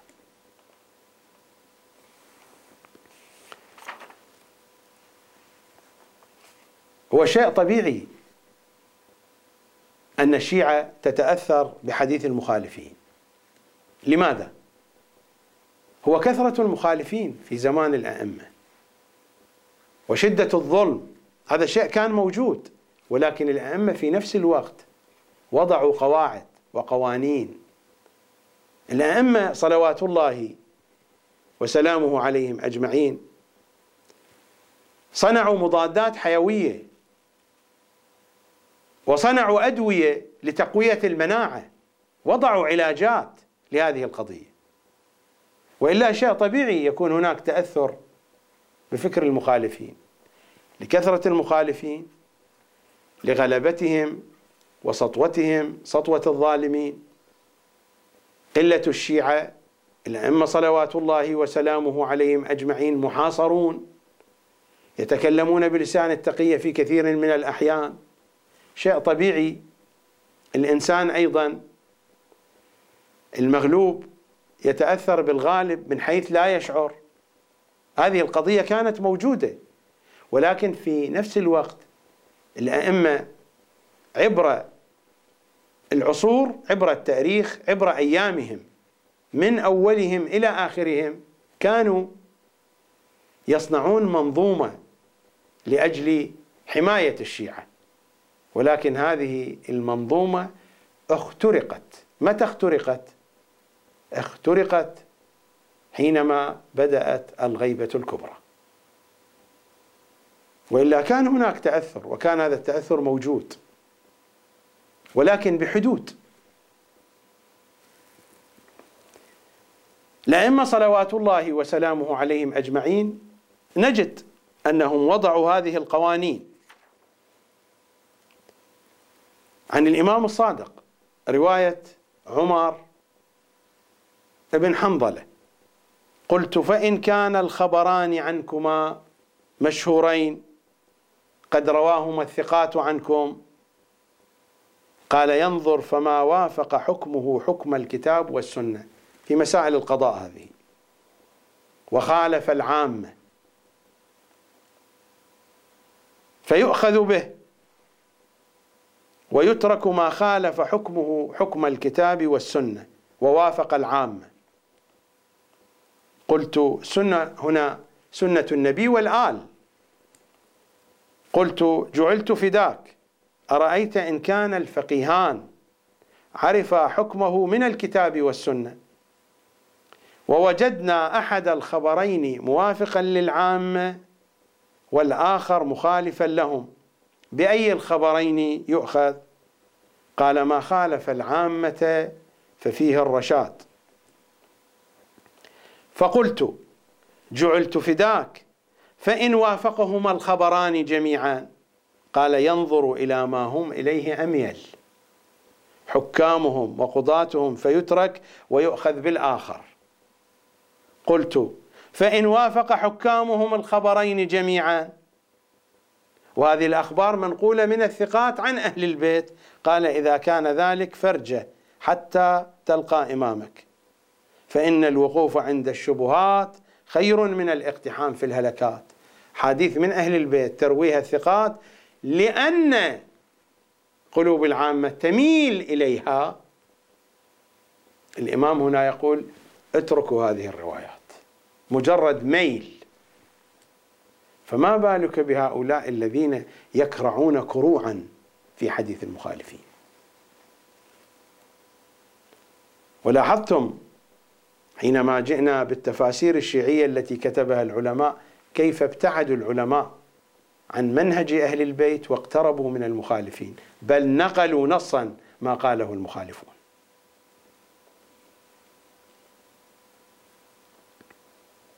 الرواية عن الإمام الصادق صلوات الله وسلامه عليه: إذا ورد عليكم حديثان مختلفان فاعرضوهما على كتاب الله، فما وافق كتاب الله فخذوه، وما خالف كتاب الله فردوه، فإن لم تجدوهما في كتاب الله، يعني ما استطعتم، وإلا هو كل شيء في كتاب الله ولكن الناس لا تعلمه، فإن لم تجدوهما في كتاب الله فاعرضوهما على أخبار العامة، فما وافق أخبارهم فذروه اتركوه، وما خالف أخبارهم فخذوه. عن أبي بصير عن الصادق صلوات الله عليه قال: ما أنتم والله على شيء مما هم فيه، يعني العقيدة الحقة لا يوجد أي شيء. هؤلاء الذين يقولون بأن المشتركات أكثر، هؤلاء يكذبون الإمام الصادق صلوات الله عليه. الإمام يقول: ما أنتم والله على شيء مما هم فيه ولا هم على شيء مما أنتم فيه فخالفوهم فما هم من الحنيفية على شيء. هل تحتاج الشيعة إلى نص أوضح وأكثر من هذا؟ هذا هو حجة على كل من يسمع الكلام الآن. هذا كلام الإمام الصادق صلوات الله وسلامه عليه. المصدر الوسائل، يمكنكم أن تراجعوا الوسائل، موجود في أمهات الكتب الحديثية. ما أنتم والله يا شيعتنا على شيء مما هم فيه ولا هم المخالفون على شيء مما أنتم فيه فخالفوهم فما هم من الحنيفية على شيء. ماذا يقول إمامنا الصادق؟ والله، تلاحظون الروايات كلها تبدأ بقسم بيمين، والله ما جعل الله لأحد خيرة في اتباع غيرنا، ليس هناك خيارات، نحن فقط الذين نتبع. والله ما جعل الله لأحد خيرة في اتباع غيرنا، لا توجد خيارات ولا خيرية. وأن من وافقنا خالف عدونا، الذي يريد أن يكون منا عليه أن يخالف عدونا. وأن من وافقنا خالف عدونا، ومن وافق عدونا في قول أو عمل فليس منا ولا نحن منهم. يا علماءنا الأجلاء،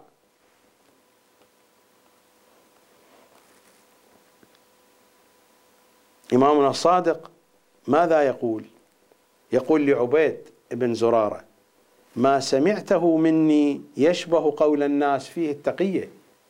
قبل قليل قلت لأن الأكثرية هم من المخالفين، فالإمام في كثير من الأحيان يتكلم كما يتكلم الناس. ما سمعته مني يشبه قول الناس فيه التقية، لأن الأكثرية من المخالفين. وما سمعت مني لا يشبه قول الناس فلا تقية فيه. هذه الموازين وهذه القواعد والقوانين وضعها الأئمة صلوات الله وسلامه عليهم أجمعين. انظر، الإمام الباقر يقول لزرارة: انظر ما وافق منهما، إذا كانت هناك أحاديث متعارضة انظر ما وافق منهما مذهب العامة فاترك وخذ بما خالفه. عن علي بن أسباط قال: قلت للرضا عليه السلام: يحدث الأمر لا أجد بدا من معرفته، مسألة ابتلائية، أمر يطرأ، وليس في البلد الذي أنا فيه أحد أستفتيه من مواليك من علمائكم. قال فقال: ماذا قال الإمام الرضا لعلي بن أسباط؟ ائت فقيه البلد من المخالفين، فقيه الذي تعينه السلطة، فاستفته من أمرك، فإذا أفتاك بشيء فخذ بخلافه فإن الحق فيه. والمضامين الموجودة في الروايات كلها تتفق على هذه الحقيقة، ولا يوجد عندنا روايات تقول: اعرضوا رواياتكم على حديث الغلاة، إذا كان هناك للغلاة كتب وأحاديث موجودة، أو اعرضوا أحاديثكم على أحاديث اليهود، حتى يقال بأن حديث أهل البيت فيه إسرائيليات. أتدرون من الذي يقول بأن حديث أهل البيت فيه إسرائيليات؟ هؤلاء النواصب. نواصب يقولون بأن عبد الله بن سبأ كما يسمونه بابن اليهودية هو هذا الذي جاء بالفكر اليهودي وبالعقائد اليهودية وعلمها للشيعة، فالشيعة عقائدهم يهودية، الشيعة كتبهم إسرائيليات. أما أهل البيت ما قالوا نحن قد نتحدث بما يوافق المخالفين للظروف التي كانوا يعيشونها. إذا وجدتم شيئا في حديثنا يوافق المخالفين اتركوه. هذا هو منهج أهل البيت، وهذا هو حديث أهل البيت، وهذا يشعرنا بأي شيء؟ يشعرنا بأن خوف الأئمة على شيعتهم من هذه القضية، لأن هذه القضية كانت موجودة، قضية ابتلائية كانت موجودة في زمان الأئمة، فكيف لا تكون في زمان الغيبة الكبرى؟ إذا كانت هذه القضية موجودة بوجود المعصوم صلوات الله وسلامه عليه. على سبيل المثال، مثلا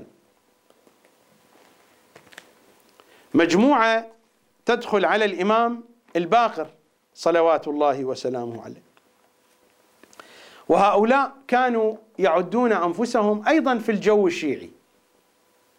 الناس ليس كلها على مستوى واحد من الفهم والإدراك والاعتقاد، هؤلاء كانوا يعدون أنفسهم أيضا في الجو الشيعي. والذي ينقل الرواية سدير، وهذا الكتاب هو رجال الكشي. سدير يقول: دخلت على أبي جعفر ومعي، سدير شيعي ومن الرموز الشيعية في الروايات، يقول: دخلت على أبي جعفر على الإمام الباقر ومعي سلمة ابن كهيل وأبو المقدام ثابت الحداد وسالم ابن أبي حفصة وكثير النوى وجماعة معهم. وهؤلاء كانوا يعدون أنفسهم في شيعة أهل البيت، لا يعدون أنفسهم في المخالفين، يعدون أنفسهم في شيعة أهل البيت.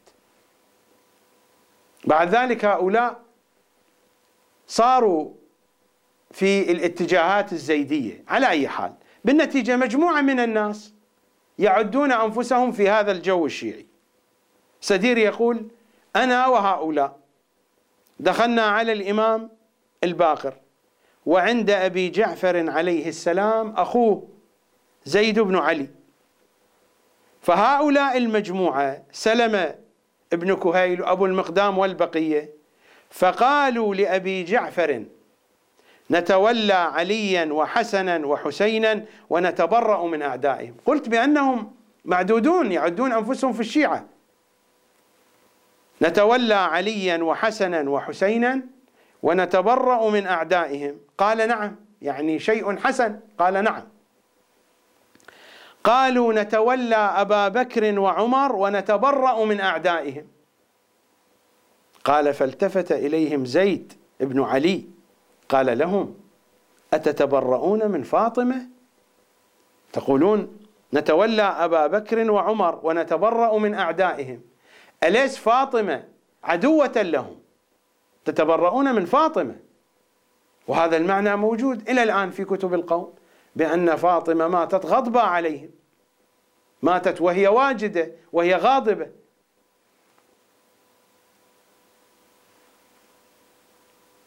فالتفت إليهم زيد بن علي قال لهم: أتتبرؤون من فاطمة؟ بترتم أمرنا بتركم الله، فيومئذ سموا البترية. هذه مجموعة كانت تحسب نفسها من الشيعة. وفي رواياتنا الإمام الحجة إذا ظهر يخرج إليه من الغري من النجف فقهاء وقراء الكوفة، هكذا في الروايات، فقهاء وقراء الكوفة، وتسميهم الروايات البترية. من هم هؤلاء؟ ما هي تفاصيلهم؟ لا ندري، ولكن جاء هذا مذكورا في رواياتنا. قد تسأل عن مصادر كثيرة، لكنني أرشدك إلى مصدر معروف، إلى كتاب الإرشاد للشيخ المفيد. راجع الروايات في باب الإمام الحجة عليه السلام، ستجد هذه الرواية بأنهم يخرجون على الإمام الحجة لقتاله ولحربه، وتسميهم الروايات بالبترية. فمثل ما حدث هذا في زمان الأئمة سيحدث الآن في زمان الغيبة نفس الشيء، بل حدوثه في زمان الغيبة يكون أولى. أولا لأن عدد الناس كان قليلا، أنظمة الحياة مختلفة، الأئمة كانوا موجودين، القضية الآن اختلفت وصارت بشكل آخر. هذا على سبيل المجموعات. أما إذا أردنا أن نذهب إلى أشخاص. ماذا تقول بشخصية مثل هشام بن الحكم؟ هشام بن الحكم هذا الذي يقول عنه إمامنا الصادق بأنه ناصرنا بقلبه ولسانه ويده، هذا هو الكافي الشريف. يونس ابن يعقوب قال: كنت عند أبي عبد الله الصادق صلوات الله وسلامه عليه. القصة طويلة إلى أن جاء هشام ابن الحكم، يقول: وهو أول ما اختطت لحيته، كان شابا صغيرا، وليس فينا إلا من هو أكبر سنا منه، فوسع له أبو عبد الله وقال: ناصرنا بقلبه ولسانه ويده. هذا هشام بن الحكم، الإمام يقول عنه: ناصرنا بقلبه ولسانه ويده، ولكنه في نفس الوقت قال له: فاتق الزلة والشفاعة من ورائها إن شاء الله. لكن يا هشام التفت، قال: يا هشام لا تكاد تقع تلوي رجليك إذا هممت بالأرض طرت، مثلك فليكلم الناس، فاتق الزلة والشفاعة من ورائها إن شاء الله. ما هي هذه الزلة؟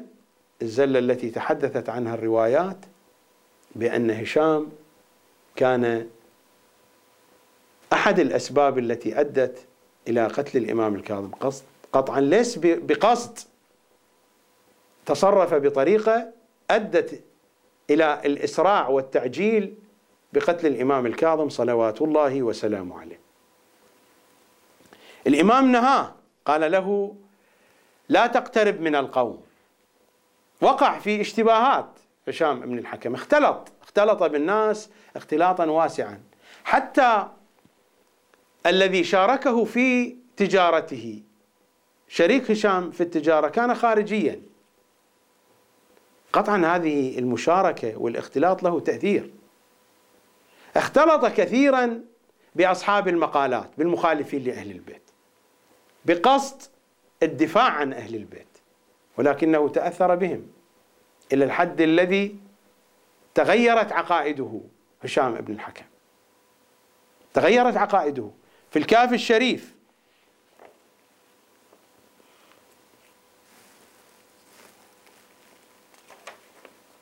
الروايات في الكافي الشريف عن محمد بن حكيم قال: وصفت لأبي إبراهيم قول هشام بن سالم الجواليقي. الجواليقي لأن كان يعمل في تجارة الجواليق. الجواليق يعني هي الأكياس مثل الخرج، الأكياس التي توضع فيها البضائع.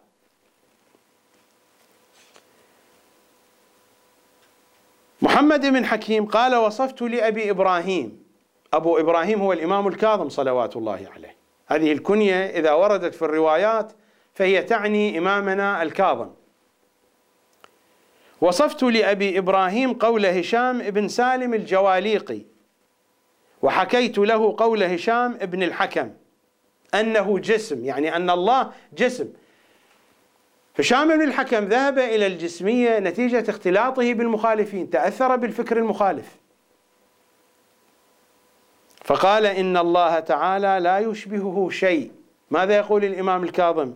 أي فحش أو خناء أعظم من قول من يصف خالق الأشياء بجسم أو صورة أو بخلقة أو بتحديد وأعضاء، تعالى الله عن ذلك علوا كبيرا. كتبت إلى أبي الحسن أسأله، محمد بن الفرج يقول: كتبت إلى أبي الحسن أسأله، يعني الإمام الكاظم، عما قال هشام بن الحكم في الجسم وهشام بن سالم في الصورة. هذه العقائد تسربت إليهم من خلال مخالطتهم للمخالفين، فكتب: دع عنك حيرة الحيران. من هو الحيران؟ الحيران الذي يبقى مترددا بين فكر أهل البيت وبين فكر غيرهم، وهذا هو الموجود الآن في واقعنا الشيعي. دع عنك حيرة الحيران واستعذ بالله من الشيطان. ليس القول ما قال الهشامان، القول ما قاله أهل البيت. روايات عديدة في هذا المضمون.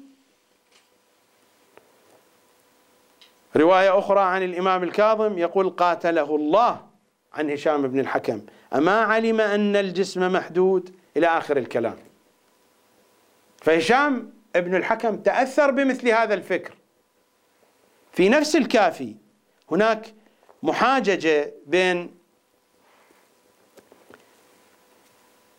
ابن أبي عمير، محمد ابن أبي عمير، وبين هشام، تدل على أن هشام ابن الحكم تأثر كثيرا بالفكر المخالف.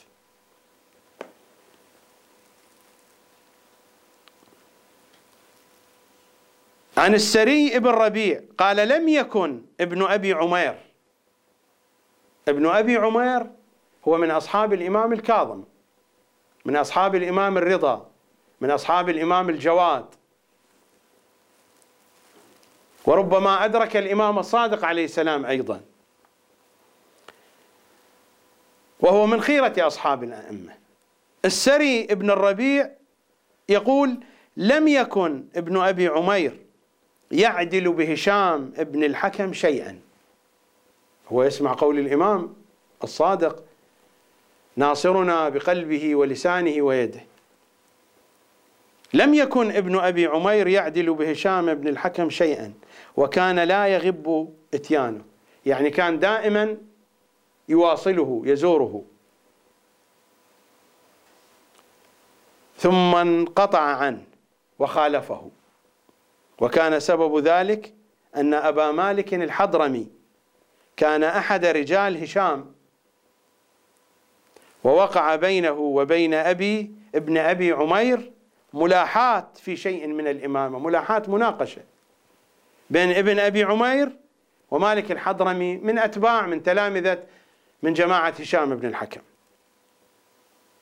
يعني هو ليس عنده جماعة مختلفة عن الشيعة، وإنما من جملة مريديه. وقعت ملاحات بين ابن أبي عمير وأبي مالك الحضرمي.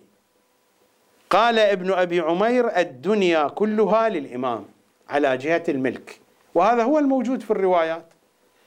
نرجع إلى الدستور: لا تنسوا الدستور وأولياء النعم وذل كل شيء لكم، إياب الخلق إليكم وحسابهم عليكم، يعني المالكية المطلقة.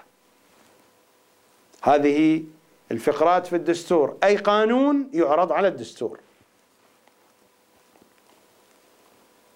قال ابن أبي عمير: مرادي بالدستور الزيارة الجامعة الكبيرة. وهذه العبارات التي اقتطفتها هي من الزيارة الجامعة الكبيرة. قال ابن أبي عمير: الدنيا كلها للإمام على جهة الملك، وأنه أولى بها من الذين هي في أيديهم.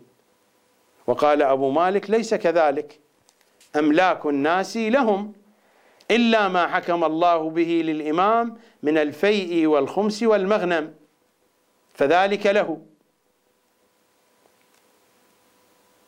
وذلك أيضا، وتلاحظ هذا الفكر هو الفكر المخالف كلام أبي مالك الحضرمي: الفيء والخمس والمغنم، وكأن الخمس غير المغنم، لأن الخمس والمغنم في حديث أهل البيت واحد، لكن هذا التفصيل الخمس والمغنم هذا ليس تفصيلا دقيقا كما يريد أهل البيت.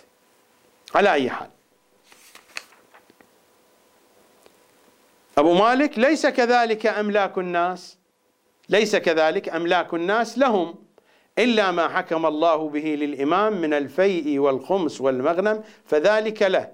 وذلك أيضا قد بين الله للإمام أين يضعه وكيف يصنع به، فلم يصلا إلى نتيجة، فتراضيا بهشام بن الحكم وصارا إليه، فحكم هشام لأبي مالك على ابن أبي عمير، فغضب ابن أبي عمير وهجر هشاما بعد ذلك، لأنه رأى هشام يخربط، فلذلك هجره وابتعد عنه.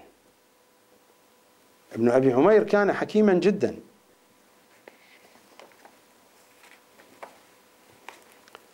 كان حكيما جدا، وهذه الرواية رواية جميلة جدا ومهمة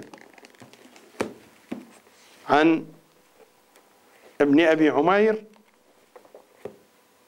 ثم نرجع إلى عاقبة هشام بن الحكم. أبو محمد الفضل بن شاذان يقول: سأل أبي،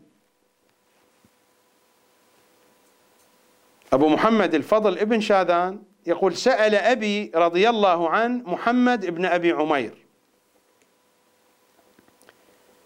فقال له: إنك قد لقيت مشايخ العامة فكيف لم تسمع منهم؟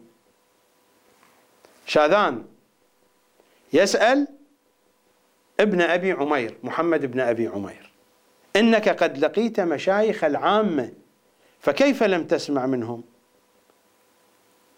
لماذا قال له فكيف لم تسمع منهم؟ لأنه لا يرى ابن أبي عمير يحدث بحديث المخالفين، بخلاف الكثيرين الآخرين الذين كانوا يحدثون في زمان الأئمة.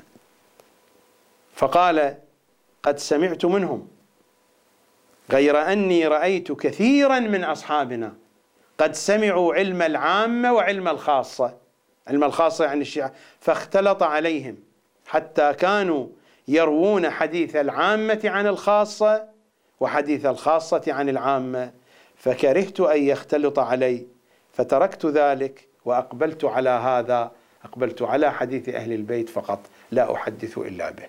هذه الحكمة وهذه العقيدة الصافية لابن أبي عمير من هنا جاءت.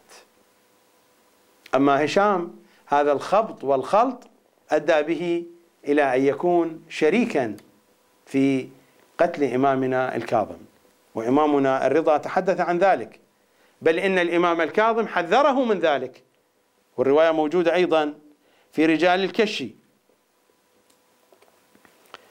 نسمع الرواية أقرأها على مسامعكم. عن عبد الرحمن بن الحجاج قال: سمعته يؤدي أو يؤدى إلى هشام بن الحكم: حدثني الحسن بن النعمان عن أبي يحيى وهو إسماعيل بن زياد الواسطي عن عبد الرحمن بن الحجاج قال: سمعته، يعني عبد الرحمن بن الحجاج كان ينقل رسالة إلى هشام بن الحكم، قال: سمعته يؤدي إلى هشام بن الحكم رسالة أبي الحسن الإمام الكاظم، قال: لا تتكلم. عبد الرحمن ينقل رسالة من الإمام الكاظم إلى هشام بن الحكم: لا تتكلم، فإنه قد أمرني، يعني عبد الرحمن يقول: فإنه قد أمرني أن آمرك يا هشام أن لا تتكلم. قال: فما بال هشام يتكلم وأنا لا أتكلم؟ قال: أمرني أن آمرك أن لا تتكلم وأنا رسوله إليك. قال أبو يحيى: أمسك هشام بن الحكم عن الكلام شهرا لم يتكلم ثم تكلم، فأتاه عبد الرحمن بن الحجاج فقال له: سبحان الله يا أبا محمد، تكلمت وقد نهيت عن الكلام. قال: مثلي لا ينهى عن الكلام. قال أبو يحيى: فلما كان من قابل أتاه عبد الرحمن بن الحجاج فقال له: يا هشام، قال لك، يعني الإمام الكاظم، أيسرك أن تشرك في دم امرئ مسلم؟ قال: لا. قال: وكيف تشرك في دمي؟ فإن سكت وإلا فهو الذبح. فما سكت هشام حتى كان من أمره ما كان في قضية مجلس البرمكي، وتفاصيل موجودة. هشام نتيجة المخالطة مع المخالفين تأثر بالمخالفين، وهذا التأثر قاده إلى هذا الموقف. وبعد ذلك هشام طلبه الخليفة على أثر تلك المناقشة في دار البرمكي، وفر إلى الكوفة، اختفى واعتقلت عائلته وأخوانه وأصحابه، ومات في دار أحد أصحابه، فكفنه ووضعه على مزبلة الكوفة، ووضع عليه كتاب هذا طلبة أمير المؤمنين، يعني هارون الرشيد. الإمام الصادق قال اتق الزلة وبعدها الشفاعة، ما كان بقصد سيء، ولكن لا يعني ذلك كان شيئا حسنا. إذا كان هذا في زمان الأئمة يحدث، فما بالك في زمان الغيبة؟ هذا نموذج، وإلا تفاصيل كثيرة. أنا لا أريد أن أذهب في التفاصيل الكثيرة، فقط حاولت أن ألتقط نماذج من هنا ومن هناك لنعرف أن القضية من أين بدأت، وأنها كانت موجودة حتى في زمان الأئمة، لكن الأئمة وضعوا منهاج. ولذلك ابن أبي عمر عرف القضية، هناك من عرف القضية وهناك من وقع وسقط في المأزق. وهذه الآثار بقيت إلى نهاية زمن الغيبة الصغرى، يعني هناك نماذج من زمان الغيبة الصغرى. مثلا تفسير القمي، وقد مر علينا مثال وكنت متعمدا في اختياره، لأنني لا أستطيع أن أورد كل شيء في حلقة واحدة، لذلك الحلقات مترابطة. تفسير القمي علي بن إبراهيم من أجلة علماء الشيعة، وهو من مشايخ الشيخ الكليني، وكان يعيش في عصر الغيبة. عندنا من القرائن التي تشير إلى أنه إلى سنة 307 الغيبة متى انتهت؟ الغيبة انتهت سنة 328 329 انتهت الغيبة الصغرى سنة 329 في شهر شعبان. في شهر شعبان سنة 329 انتهت الغيبة الصغرى. عندنا قرائن أنه كان يعيش إلى سنة 307 للهجرة، كان موجود علي بن إبراهيم، يعني هو في زمان الأئمة، في زمن الغيبة الصغرى. نجد في كتابه وفي تفسيره الذي أخذ على نفسه عهدا بأنه لا ينقل فيه إلا عن الأئمة، ونحن ذاكرون ومخبرون بما ينتهي إلينا ورواه مشايخنا وثقاتنا عن الذين فرض الله طاعتهم وأوجب ولايتهم، ولا يقبل عمل إلا بهم، إلى آخر كلامه. فكل شيء يأخذه عنهم، إلى أن قال فعلمهم عن رسول الله. تتذكرون حينما كان الحديث عن الآيات في سورة النور في قضية حديث الإفك، ماذا قال؟ فإن العامة رووا أن هذا ليس كلام الأئمة، هذا الكلام من عنده.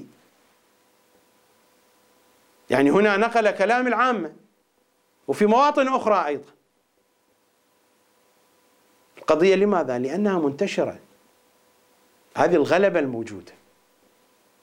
فلذلك لابد أن نكون على حذر في بناء العقل الشيعي.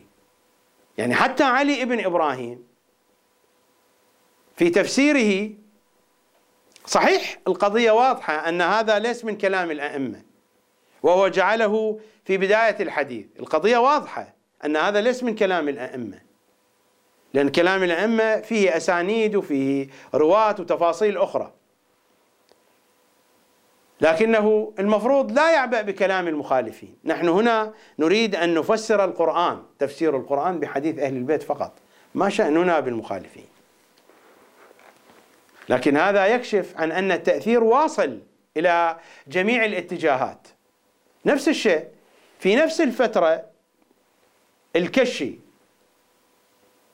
لما كتب كتابه الكشي متوفى سنة 329، يعني في آخر سنة من زمان الغيبة، يعني عمره انتهى بانتهاء زمن الغيبة الصغرى.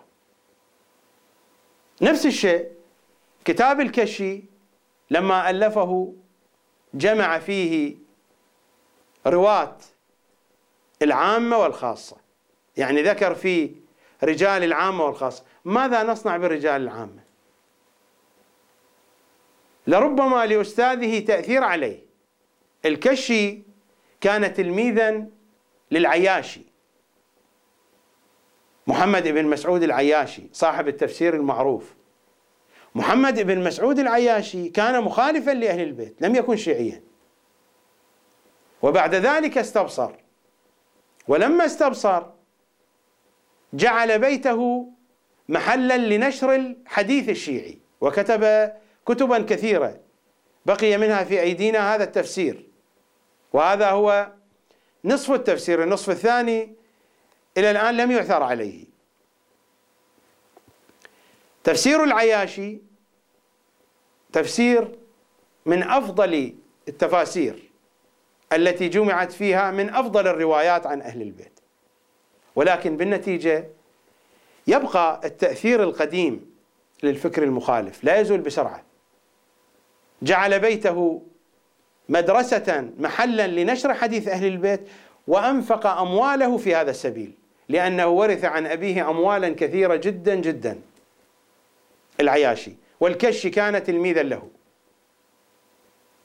حينما يتحدثون عن رجال الكشي يقولون بأن هذا الكتاب كان فيه أغلاط كثيرة، وذكر فيه رجال العامة ورجال الخاصة، ومر الحديث عن الكتاب. يعني أيضا الكتاب مشوب بحديث المخالفين، ولا زالت بعض أسماء المخالفين موجودة إلى الآن في هذا الكتاب. أليس أن الشيخ الطوسي كما يقولون بأنه نقح الكتاب من رجال المخالفين؟ تصفحوا الكتاب ستجدون سفيان الثوري وغير سفيان الثوري وهم من الرجال المخالفين. لست الآن بصدد استقصاء التفاصيل المتعلقة بهذا الكتاب، ولكن موجود سفيان الثوري وغير سفيان الثوري، موجود روايات عديدة عنه. يعني لا زال هذا الكتاب مشوبا أيضا بحديث عن المخالفين. حتى الكافي، تعتقدون بأن الكافي نجا من هذه القضية؟ أبدا، لم ينجو الكافي من هذه القضية، وهذا هو الجزء الأول من الكافي الشريف. إذا نذهب إلى أبواب التاريخ، باب مولد النبي ووفاته. الكافي هو أجل كتبنا، لكن في بعض الأحيان الكليني يخرج عن الرواية، هو يكتب من عنده، كتب من عنده فكتب حديث المخالفين. طامة كبيرة، طامة كبيرة جدا. أقرأ لكم ما كتبه الكليني في باب مولد النبي ووفاته. قبل أن يورد الروايات كتب مقدمة، وهذا أدل دليل على أننا إذا ابتعدنا عن أهل البيت وقعنا في المأزق. فما بالك بحال علمائنا الآن؟ إذا كان الكليني هكذا، ما بالك بحال علمائنا الآن؟ والكليني توفي سنة 328، يعني قبل وفاة السفير الرابع، لأن السفير الرابع علي بن محمد السمري توفي في شعبان سنة 329. هنا حين يتحدث الكليني عن تاريخ ولادة النبي صلى الله عليه وآله وعن تاريخ شهادته، فإنه يذكر التواريخ التي ثبتت عند المخالفين، وليس التواريخ المعروفة بين شيعة أهل البيت. ولد النبي صلى الله عليه وآله ل12 ليلة مضت من شهر ربيع الأول. هذا التاريخ هو تاريخ المخالفين، ويستمر في التفاصيل. ثم يقول: ثم قبض عليه السلام ل12 ليلة مضت من ربيع الأول. النبي استشهد في 28 من شهر صفر. وتغيير تاريخ شهادة النبي صلى الله عليه وآله لطمس مصيبة الزهراء عليه السلام، لأنه المصيبة حدثت في مثل هذه الأيام، لأن النبي صلى الله عليه وآله استشهد في 28 من شهر صفر. في الأيام الأولى من شهر صفر حدثت المصيبة، مصيبة الدار، المصيبة الفاطمية. القوم حرفوا تاريخ شهادة النبي إلى 12 من شهر ربيع الأول حتى تنسى هذه الفترة. الكليني رضوان الله تعالى عليه لأنه خرج عن الروايات فكتب ما كتبه المخالفون. كم القضية خطيرة جدا، مع أنه منهجه واضح. الشيخ الكليني رضوان الله تعالى عليه ماذا قال؟ يريد علم الدين والعمل به بالآثار الصحيحة عن الصادقين، ويبحث عن كل ما هو عن أهل البيت، ولكن نحن لا نتحدث عن معصومين. إذا كانت القضية بهذا الحجم فكم هي خطورتها إذن؟ مسألة كبيرة جدا. أعتقد أن هذه الصورة هي جزء من التحليل المخبري الذي سيتواصل خلال الحلقات القادمة حتى تتضح الصورة بشكل جلي وبشكل أوضح. لأن المشكلة عندنا بعد انتهاء عصر الغيبة الصغرى أننا هوجمنا، وخصوصا الآن في عصرنا، هناك عدة روافد تصب في الواقع الشيعي. الرافد الأول هو الفكر الشائع عند المخالفين، المنهج الرسمي، المذاهب الأربعة، المنهج الرسمي، المنهج العام. والرافد الثاني المنهج الصوفي ابن عربي. والرافد الثالث المنهج القطبي الإخواني. هذه كلها تصب في الواقع الشيعي. من أراد أن يستكمل الإيمان كل الإيمان يا أشياع أهل البيت فليقل القول مني ما قاله آل محمد، ما بلغني عنهم وما لم يبلغني، ما أسروا وما أعلنوا. سيدي يا صاحب الزمان، أقسم عليك بأمك الزهراء، بآلامها وبأحزانها، بالزهراء عليك، اكتب لي هذه الشهادة عندك، إني مؤمن بظاهركم وباطنكم، بسركم وعلانيتكم، بأولكم وآخركم، بشاهدكم وغائبكم، بإيابكم ورجعتكم، إني سلم لمن سالمكم وحرب لمن حاربكم. من استمع إلى ناطق فقد عبده، فإن كان الناطق ينطق عن الله فقد عبد الله، وإن كان الناطق ينطق عن إبليس فقد عبد إبليس. وأجمل كلمة يا بقية الله، طلب المعارف من غير طريقنا أهل البيت مساوق لإنكارنا، وقد أقامني الله وأنا الحجة بن الحسن صلوات الله عليك.